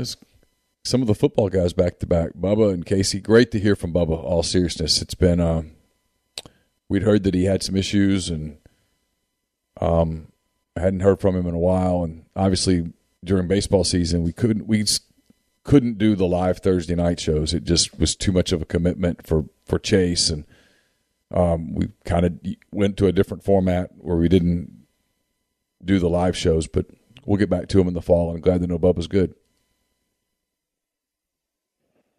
Hey, who do we have? Hey, Neil, this is Sean from Madison. Hey, Sean. I just kind of had a question for you. Been listening for about a year and a half. I listen kind of daily, but not really. But I was kind of wondering what your allegiance is, with, I believe you were a beat writer at Auburn and stuff like that before that. But, let's go into a Sugar Bowl this year, and then with all this hype, I don't know, what tickles your pickle when it comes to stuff like this? I've told people this. I'm happy for you guys. I've covered Ole Miss now for a decade and a half almost. So, I know a lot of you guys either personally or through shows like this or the website. And I'm thrilled for you guys. I don't have a personal connection to it, so it doesn't. Well, who's your college? It's Iowa, right? I don't really have one. I joke around about Iowa, but I don't really have a college team. I don't have an affiliation with any. I don't feel like I have any heartstrings with any college team, if I'm just being completely honest. You don't really get as excited as we do for all of this. No, and I don't think I could. It's a lot of content. I don't think I could. I don't think I could do my job well if I got excited about it or if I got down about it, or I don't. I guess I'm kind of old school in that way, and I know that makes me a minority in team sites and stuff like that. But I don't think I could do my job well if I was emotionally involved one way or the other in the games that I cover. That's understandable. But with the hype this year, and so were you beat writing for Auburn whenever Cam Newton was there? No. I was covering Ole Miss at that point. You were here? I covered Auburn from 98 through 2003. Okay. I kind of maybe thought you were there for Cam Newton. I was wrong, but no, I was there for Jason Campbell and Carnell Williams and Ronnie Brown and Rudy Johnson and some of those guys. Well, I'm 30, so yeah, you don't remember those guys, but not really. What'd you say? I'm sorry. I said you don't remember those guys. I was there Terry Bowden's last year, and then Tommy Tuberville's first 5. Very nice. Gotta love the Tommy Tuberville days. He was fun to cover. He was very, very accessible. So he was great. One of the worst ones we let go, huh? He was a great guy to cover. Yeah, but it's got to be really nice for you guys at this point because Sugar Bowl and this. Can you imagine if we won a national championship? It's crazy. It really is. It's got to be, besides Arkansas, who with the basketball, if we can get the basketball going, we could be up there like Arkansas. And what's the rating for the schools that it's every sport combined? They used to call it the Sears Cup. I don't know what they call it now. Maybe it's still the Sears Cup. I don't know. I believe Arkansas is number 1. Yeah, I just don't know. I'd have to look at it. I have no clue. We got to get the basketball going. If we can, things could be really great for this university. Just unreal. Hey, Sean, thanks for the call. Thank you, Neil. Hey, who do we have? Hey, it's Andy out of Louisville. Hey, Andy. Hey, I just want to reassure you, Neil. Like, don't let Neil or Sean bring you down. Like, if you want to be an Iowa Hockey fan, be an Iowa Hockey fan. All the fans. I've never even in Iowa. I've never even been to Iowa. It's kind of a joke. It's just silliness. The fact that listen, the Quad Cities, Dubuque people. Don't hold it against you. Like my father's out of Boone. He's a big Hawkeye fan. Is that right? So I went to Ole Miss. Yes, sir. Yeah. Yes, sir. But, I'm gonna go to a Hawkeye game. It's on my bucket list. I don't have a very big bucket list. One of these days I'm gonna go to a Hawkeye game and have some fun with it. But I mean, you should just revel in it. I'll hook you up. All right. My sister and her husband both work at the hospital. They're the pharmacists. Like, just let me know. Army Red 12 on the site. Just send me a direct message. I'll figure it out for you. That's awesome. I appreciate that. We'll make that happen. But nonetheless, the majority of this call, I just want to shout out to all the Ole Miss betas here that are probably watching but too afraid to call, particularly Stephen Quinn, who's ABC 3340. He's like, oh, I'm on the news right now. I can't say anything. This is for Stephen and my boy Austin. There we go. Let's go, Rebs. Who knew we'd ever be in the driver's seat? I didn't. Actually, none of us did. Our chat name on iChat is Ole Miss is going to fuck this up, but like gladly they didn't do it tonight. No, they didn't come close to doing that. They haven't come close to doing that the entire postseason. They've only played one close game. They Palmquist with Miami had some success against them in the 2-1 game down there. That's it. Other than that, man, agreed. It's been total domination. A wild thing to say, like. I'm sure everyone here may or may not agree, but as an Ole Miss fan, when you say, like, I haven't worried since the regional, it's pretty strong. Like, usually every game, at least during the regular season, I was like, we're either going to lose or we're going to mess it up. Like, the fact that I have not been sitting on the edge of my seat for quite some time is, like, very reassuring. Hey, Andy, apparently you've got a bad echo, so I'm going to let you go, but I appreciate the call. All right. Thank you. All right. Bye. Hey, who do we have? Hey, who's this? This is Michael. Hey, Michael. From, Bruce. Yes. All right. So, one quick question. Good Lord, just lost train of thought. Man, where was I going with this? Give me a second. Recollect my thoughts. All right.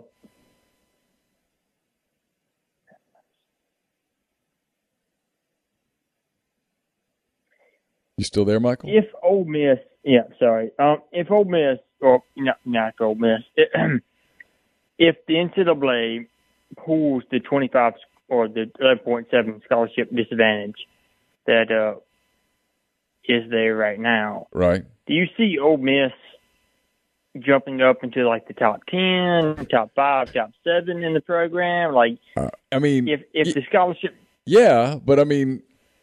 You're 3 wins away from the national championship right now. I mean, I'm not telling you what to think or what to worry about, but I mean, you're 3 wins away from the national championship at this very moment. There's no guarantee you'll get those 3 wins, although it looks pretty good that you're going to get one of them here in the next 48, 72 hours. I mean, yeah, Ole Miss would be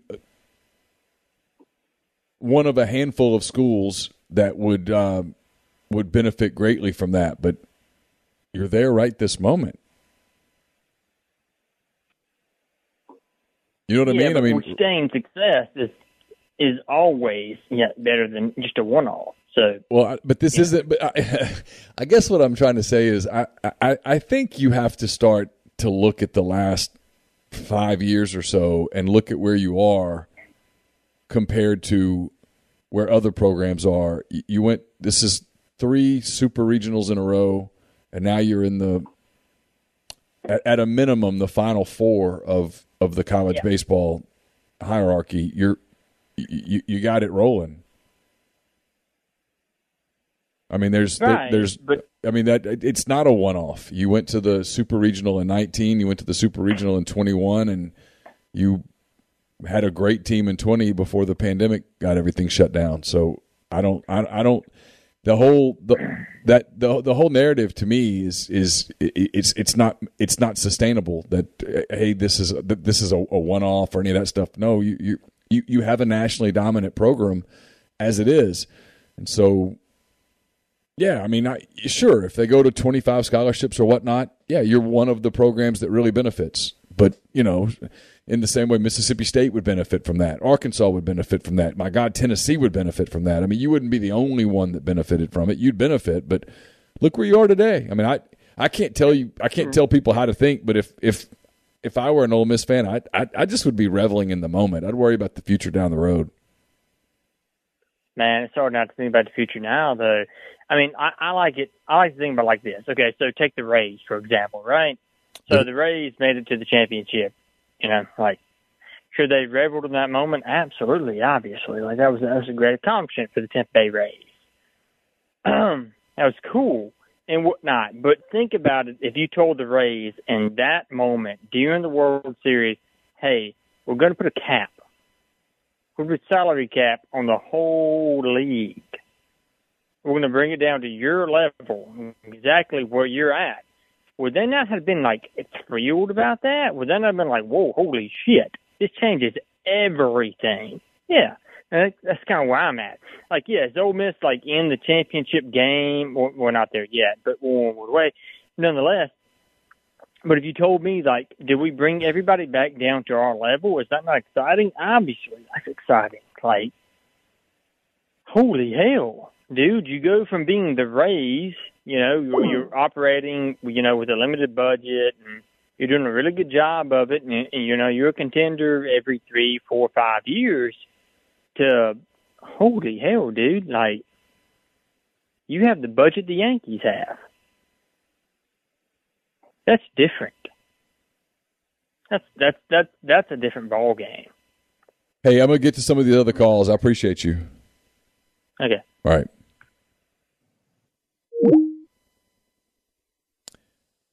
I see you guys talking about the echo. It's all I can think of is that it's a Skype thing on this end. I'm going to spend some time tomorrow trying to figure it out, whether it's something on my end. I don't hear an echo, and so let me try to do one thing real quick. Hey, who do we have? Hey, Neil. This Yes. is your guy, Countless Jabronis again. You hung up on him. Oh, I didn't mean to. I apologize. Oh, it's all good. It's all good. Look, first thoughts of the game, I just wanted to give condolences to you and the Hogs, man. It was I can't believe it. I'm so sorry, man. Are you being serious right now? I'm so sorry about your Hogs. I'm so sorry, man. Are you being serious right now? Yeah. I'm so sorry about your Hogs, man. How are they? I thought they might have. So how are they my Hogs? Let's do this. Let's have the conversation as we sit here at 11:30. Let's have the conversation. How are they my Hogs? Man, look, I'm trying to be serious here, man. I'm trying to be serious. I'm letting you. It was a good game. It was a good game. It was a good game, but for the first 2 innings. But I mean, are you ever going to recover from that? Yeah, I don't know whether we're joking or we're being serious here because I'm getting lost in it. Are you ever going to recover from that? Yeah. There's nothing for me to recover from.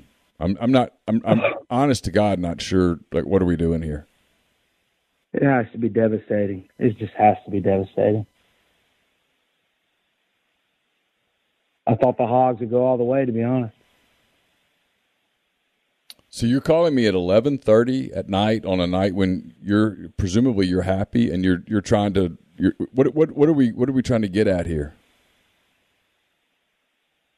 Trying to console you, Neil. Okay. Hey, thanks, man, for the call.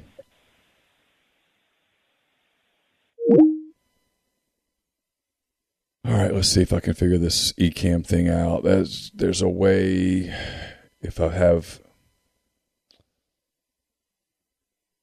My problem on my end is I don't hear an echo, and so it's hard for me to eliminate an echo that I don't hear. But if you guys are hearing it, then it's obviously there. I'm going to spend some time on it tomorrow. Yeah, I don't. Some of the people that go after me on that stuff, I really don't. I kind of lose patience with it. Hey, who do we have? Greg from Ohio. Hey, Greg. Sorry. What in the hell was that last caller? I'm still not particularly sure. It's look. I mean, there are that made absolutely no sense. There are people that do not like that. I mean, I hate to get into it. There are people that don't like that my kids go to another school and that they've had a good time and all that stuff. You know, I've said this before, and I'm not trying to be a downer on this. my kids made their own choices. I didn't tell my kids where to go to college, you know. I completely understand. I go to Wright State here in Dayton, Ohio. I'm an Ole Miss fan through and through.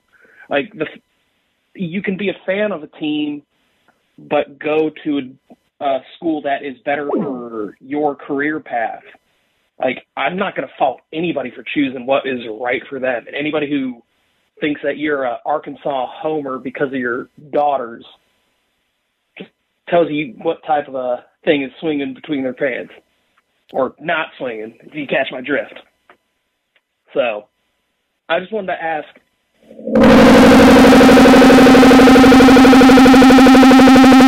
Okay, sorry. I was trying something that obviously did not work. I apologize. No, it's all good. It's all good. Who do you think they go with on Wednesday? And if it's Diamond, how long do you think they'll keep him in? Well, Chase is the better person to answer that. So I asked him. He thought that if Auburn beat Arkansas, he thought that they would probably go with Diamond. And then I think he thought that if Arkansas beat Auburn, that they would probably go with a left-hander against that Arkansas lineup that has so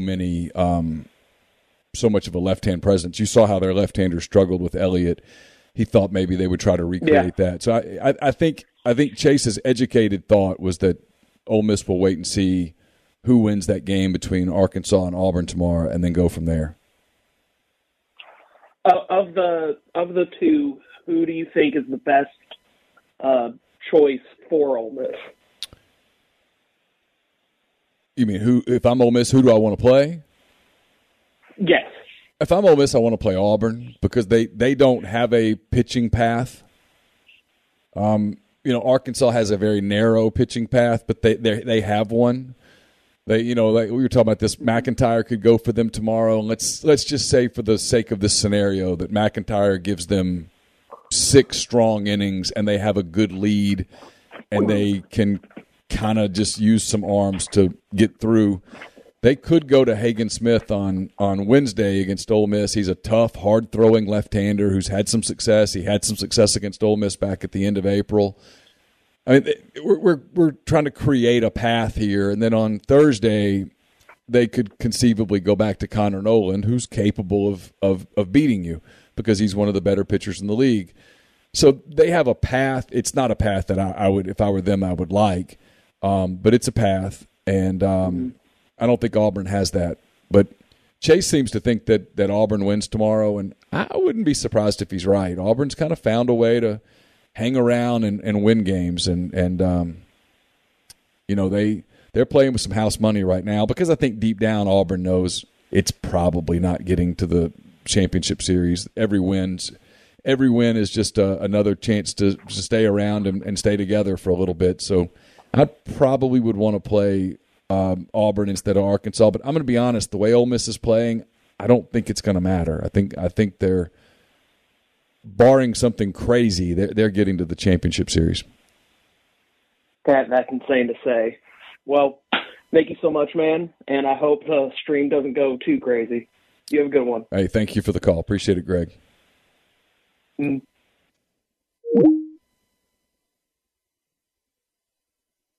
662-259-0991 is the number. Still 460 of you guys right now. Really appreciate that.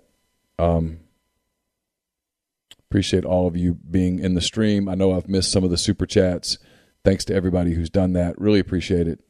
It's cool. Yeah, I'm sorry for the scare there. I was trying to fix something on the audio level, and obviously I will play with it. I will play with it tomorrow on a podcastless day and see if I can figure it out. I know it scared you guys. It was my ears are still ringing from it. Let's see. Pocket watch. Yeah, thanks. Says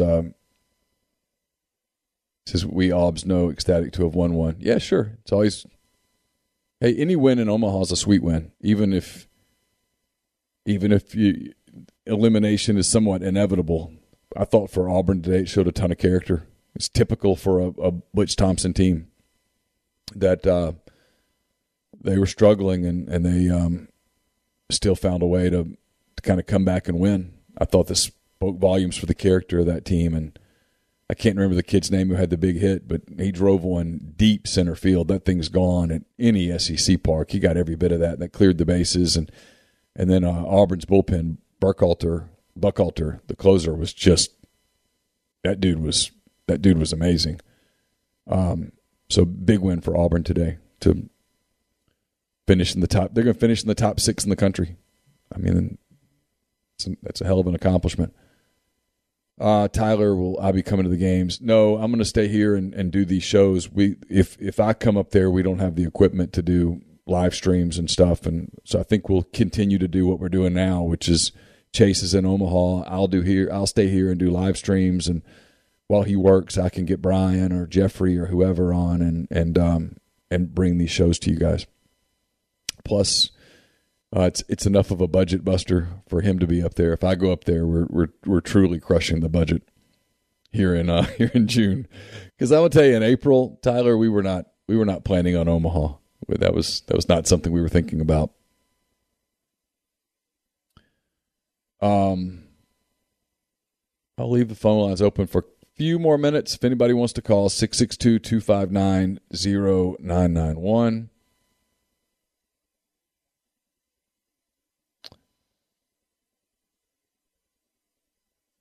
Hey, who do we have? Hey, Neil, it's JD. Hey, JD, what's up? I've got a couple things for you tonight. One, these people that are calling in about the Arkansas deal and your kids, they just need to sit down, because that's absolutely ridiculous that your kids are getting to choose what they do in life and where they go to school. And I think that's stupid. I think one of the things that everybody at MPW loves about you guys is your unbiased opinion. You're not fans. You're reporting sports. And it's the reason that I listen to you, and I'm sure it's the reason why a lot of people listen to you. Well, I appreciate that. I mean, I think they're off limits. I think they should be off limits. I've probably made a mistake of letting them. I did the show with Campbell. Probably not going to do that show anymore. I don't think it's healthy. Certainly not fair to her. And I don't know. It's one of those things. I think they're off limits. So I'll say this. I'll say it right here on the camera. The guy that called in and did that, he would never do that to my face. No, and that's what Twitter is, and that's what social media is these days. They would never do that to your face, and that drives me crazy. But we that listen to your show, we listen to it because you give us an unbiased opinion about sports, not a opinion about a fan or a team that you guys pull for. Because I can do that for myself. I don't need that. I would rather hear you guys talk about what honest journalism is about, and we certainly appreciate that. So don't let those guys get to you at all. But I do have one thing I need to get to you about Swayze. Called in the other night. She did get her ears pierced today for her birthday. Good for her. I'm a little bummed that you didn't back me up on that, but I understand you didn't want to get in that battle. Yeah. But I figured with having a couple of girls, you may be able to shed some light on that. But it seems like it is what it is. It seems like ours got to do it when they turned 10. Yeah. And I don't. That wasn't, try to do those things. That wasn't my department at the time, JD. You know what I mean? Yeah, I totally understand that.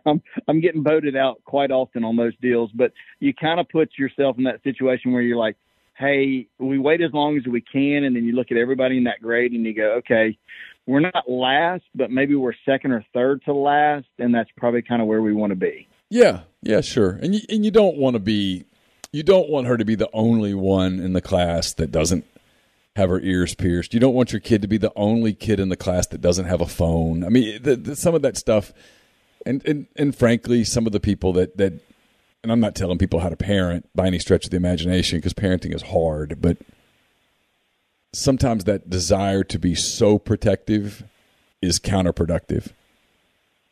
Absolutely. I agree with you. There's a fine line there that you got to run. But, hey, I was going to ask you a quick question about baseball. I mean, I'm super excited about this team and what they've done. I think Bianco is kind of like going through this. I think it's well deserved, the luck that he's had over the years. But one of the things that I noticed is we do have great pitching, but we've scored 8 or 9 runs. I think we're averaging 8 or 9 runs per game throughout this tournament.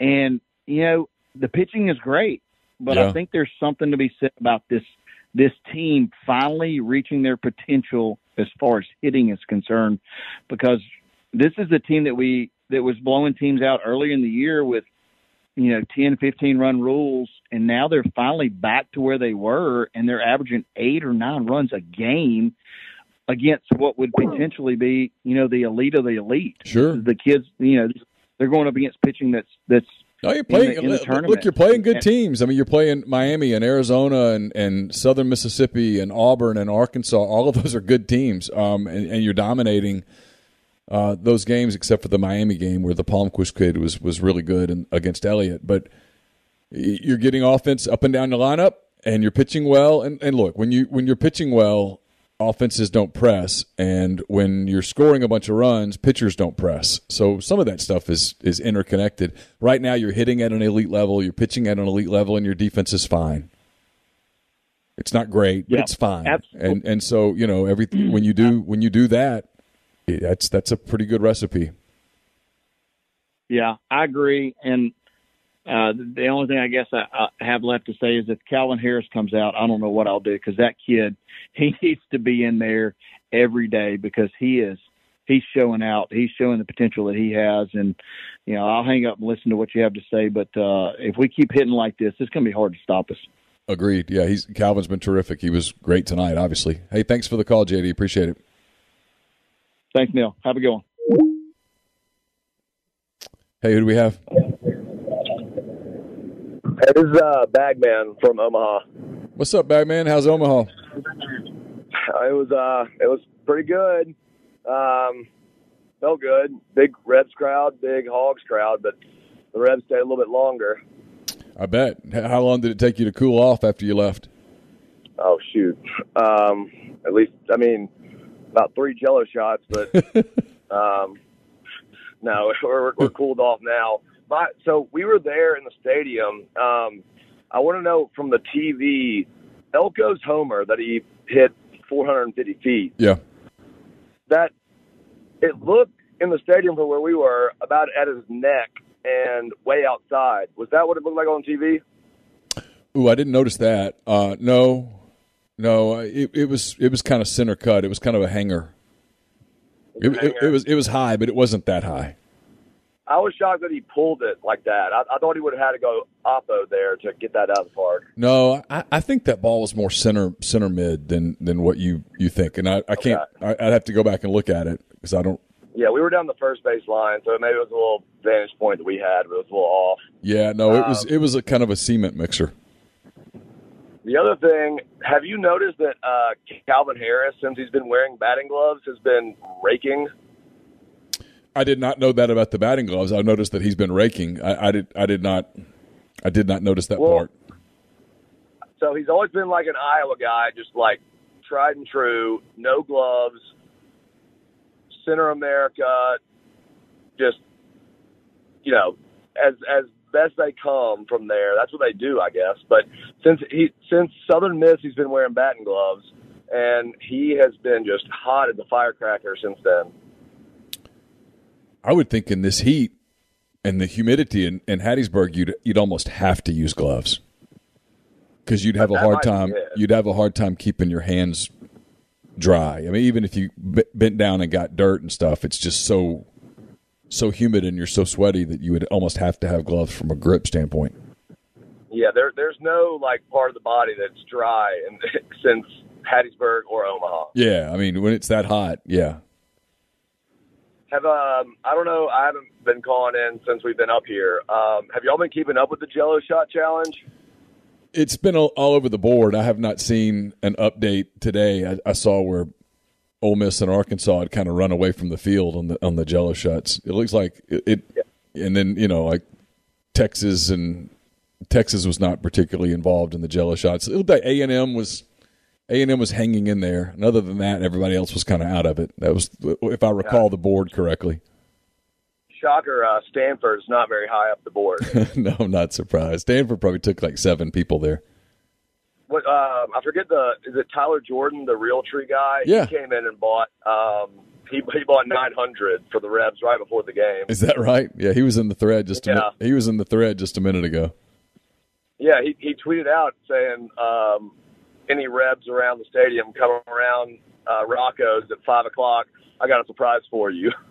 Oh, that's cool. Yeah, Tyler's good people. All those people are, but I've gotten to know him a little bit over the last few months on some stuff we were kind of working on. He's a really good guy. Yeah, he's doing good for the Rebs too. Hey, thanks for the call. Appreciate you. All right.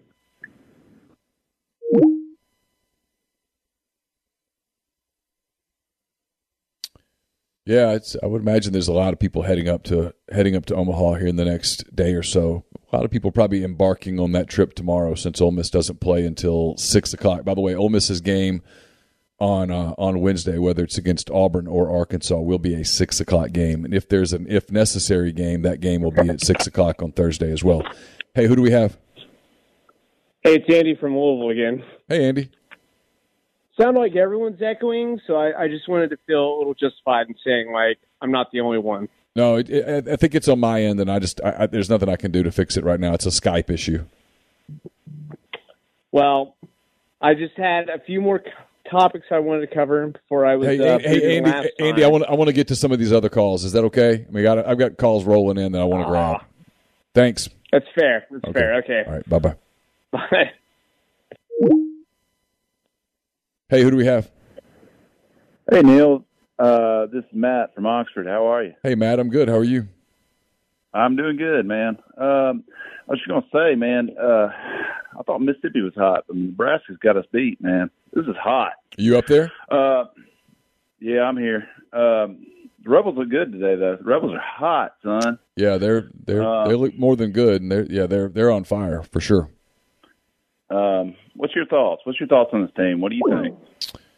I mean, if they play like this, they're going to play against Oklahoma for the national championship, and I'm not betting against them at this point. I mean, they're not just winning; they're just kind of dominating games. They're able to win games in different ways. I mean, we still have to see what they do in a game where they start someone not named DeLucia and not named Elliott. I mean, that's still a thing that at some point they've got to get past potentially.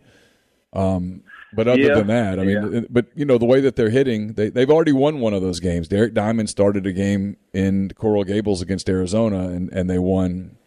What was the final score? 20-something to 5 or something. I don't remember the score. It wasn't close. So they've already won one of those games. So at some point the Rebs tearing it up, man. At some point they'll have to do it again. They're tearing it up. Yeah, for sure. They looked dominant tonight. I was really excited. It was nice to see the Arkansas fans filing out of the stadium in the 7th inning. It was really nice. That was a good feeling. We have a personal vendetta against Arkansas. So that was nice. I'm sure it was. But anyways, I don't want to keep your time, but it was nice to talk to you. Hey, thank you. Appreciate it. Have a good night. You too. Brandon, thank you for the super chat. It just is what it is. You can tell it's kind of gotten to me tonight, so I apologize. But I appreciate the people the kind words and stuff. Just it is what it is. 662-259-0991 as we start to get close to winding down. Still 375 of you in here at 11:50 at night, which is really cool. Super happy for you guys. It's got to be a really fun week coming up. Again, Ole Miss on Wednesday night against either Arkansas or Auburn. If you win, you advance to the championship round starting on Saturday night. If you lose, you get another shot on Thursday night against either Arkansas or Auburn. Whoever wins that game tomorrow. The two games tomorrow are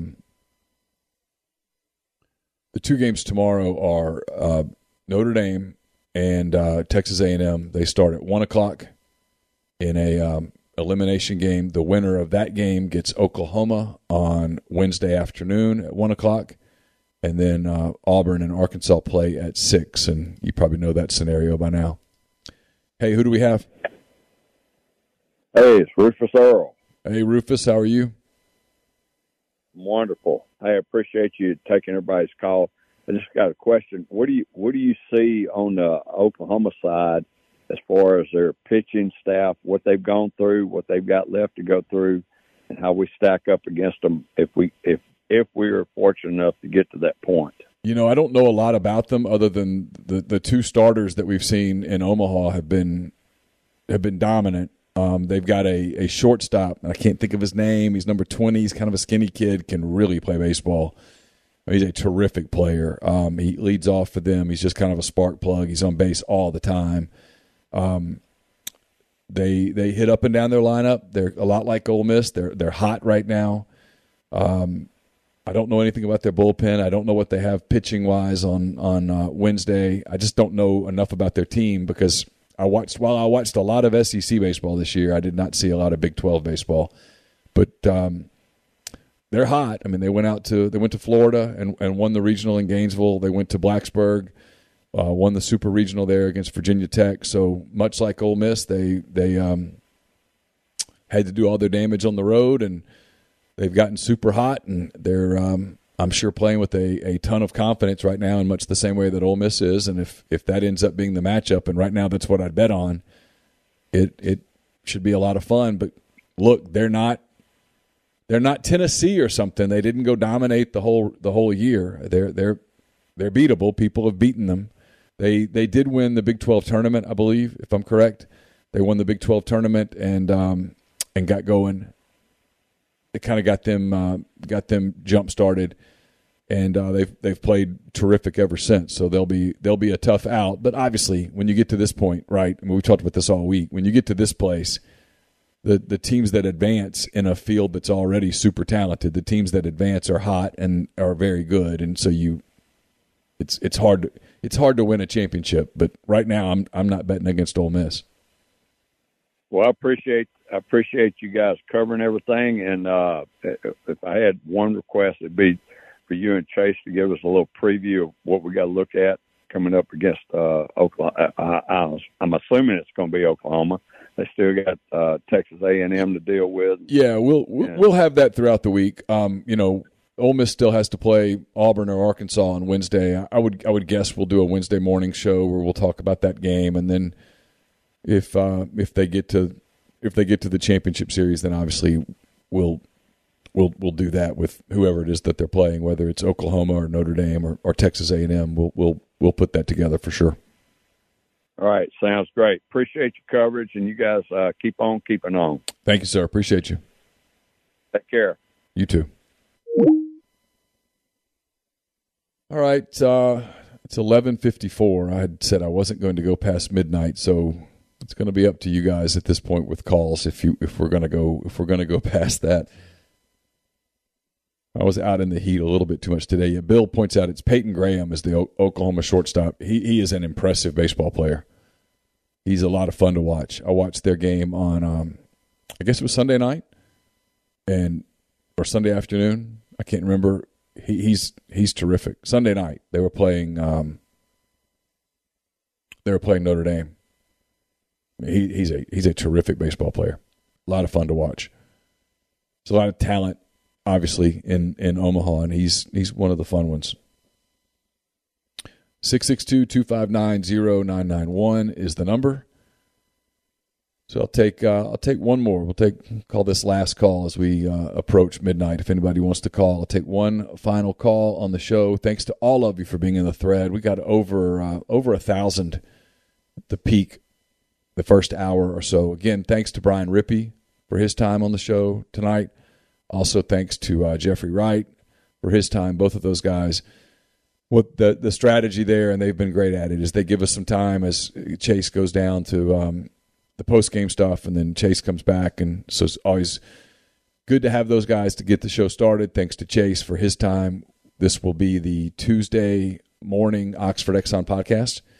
And then I think I'm speaking without having talked to Chase and without knowing exactly what the plan is for Wednesday, but my guess is that we'll do a Wednesday morning Oxford Exxon podcast as usual, and then on Wednesday night, I'll be here post game after Ole Miss plays either Auburn or Arkansas on Wednesday night. So thanks to everybody for the call. I'm sorry that I let a couple of those guys get to me a little bit, but I'm human.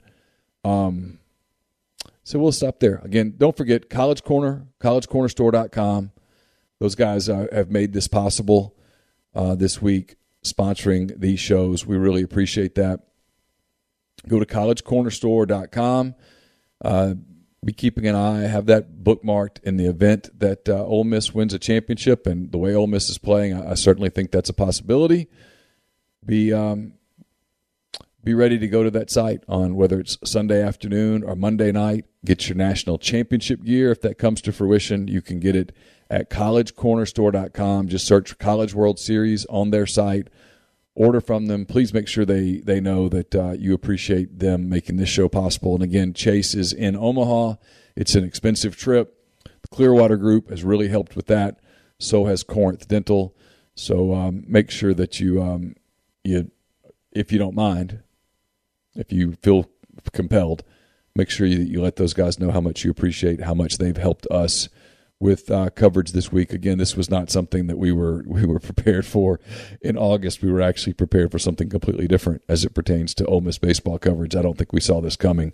If you did, congratulations. I hope you went to Las Vegas and cashed in based on what I know not many people did, which is one of the reasons that this has been really amazing to watch. So we'll wrap it up there. Again, Ole Miss wins 13-5, beating Arkansas tonight, advancing to the winners bracket. Ole Miss plays on Wednesday night, and we will have coverage Wednesday morning and again on Wednesday evening after that game against either Auburn or Arkansas. For Brian, for Jeffrey, for Chase, I'm Neil McCready. Thanks to all you guys for being a part of the stream. We will talk to you again on Wednesday morning. Good night.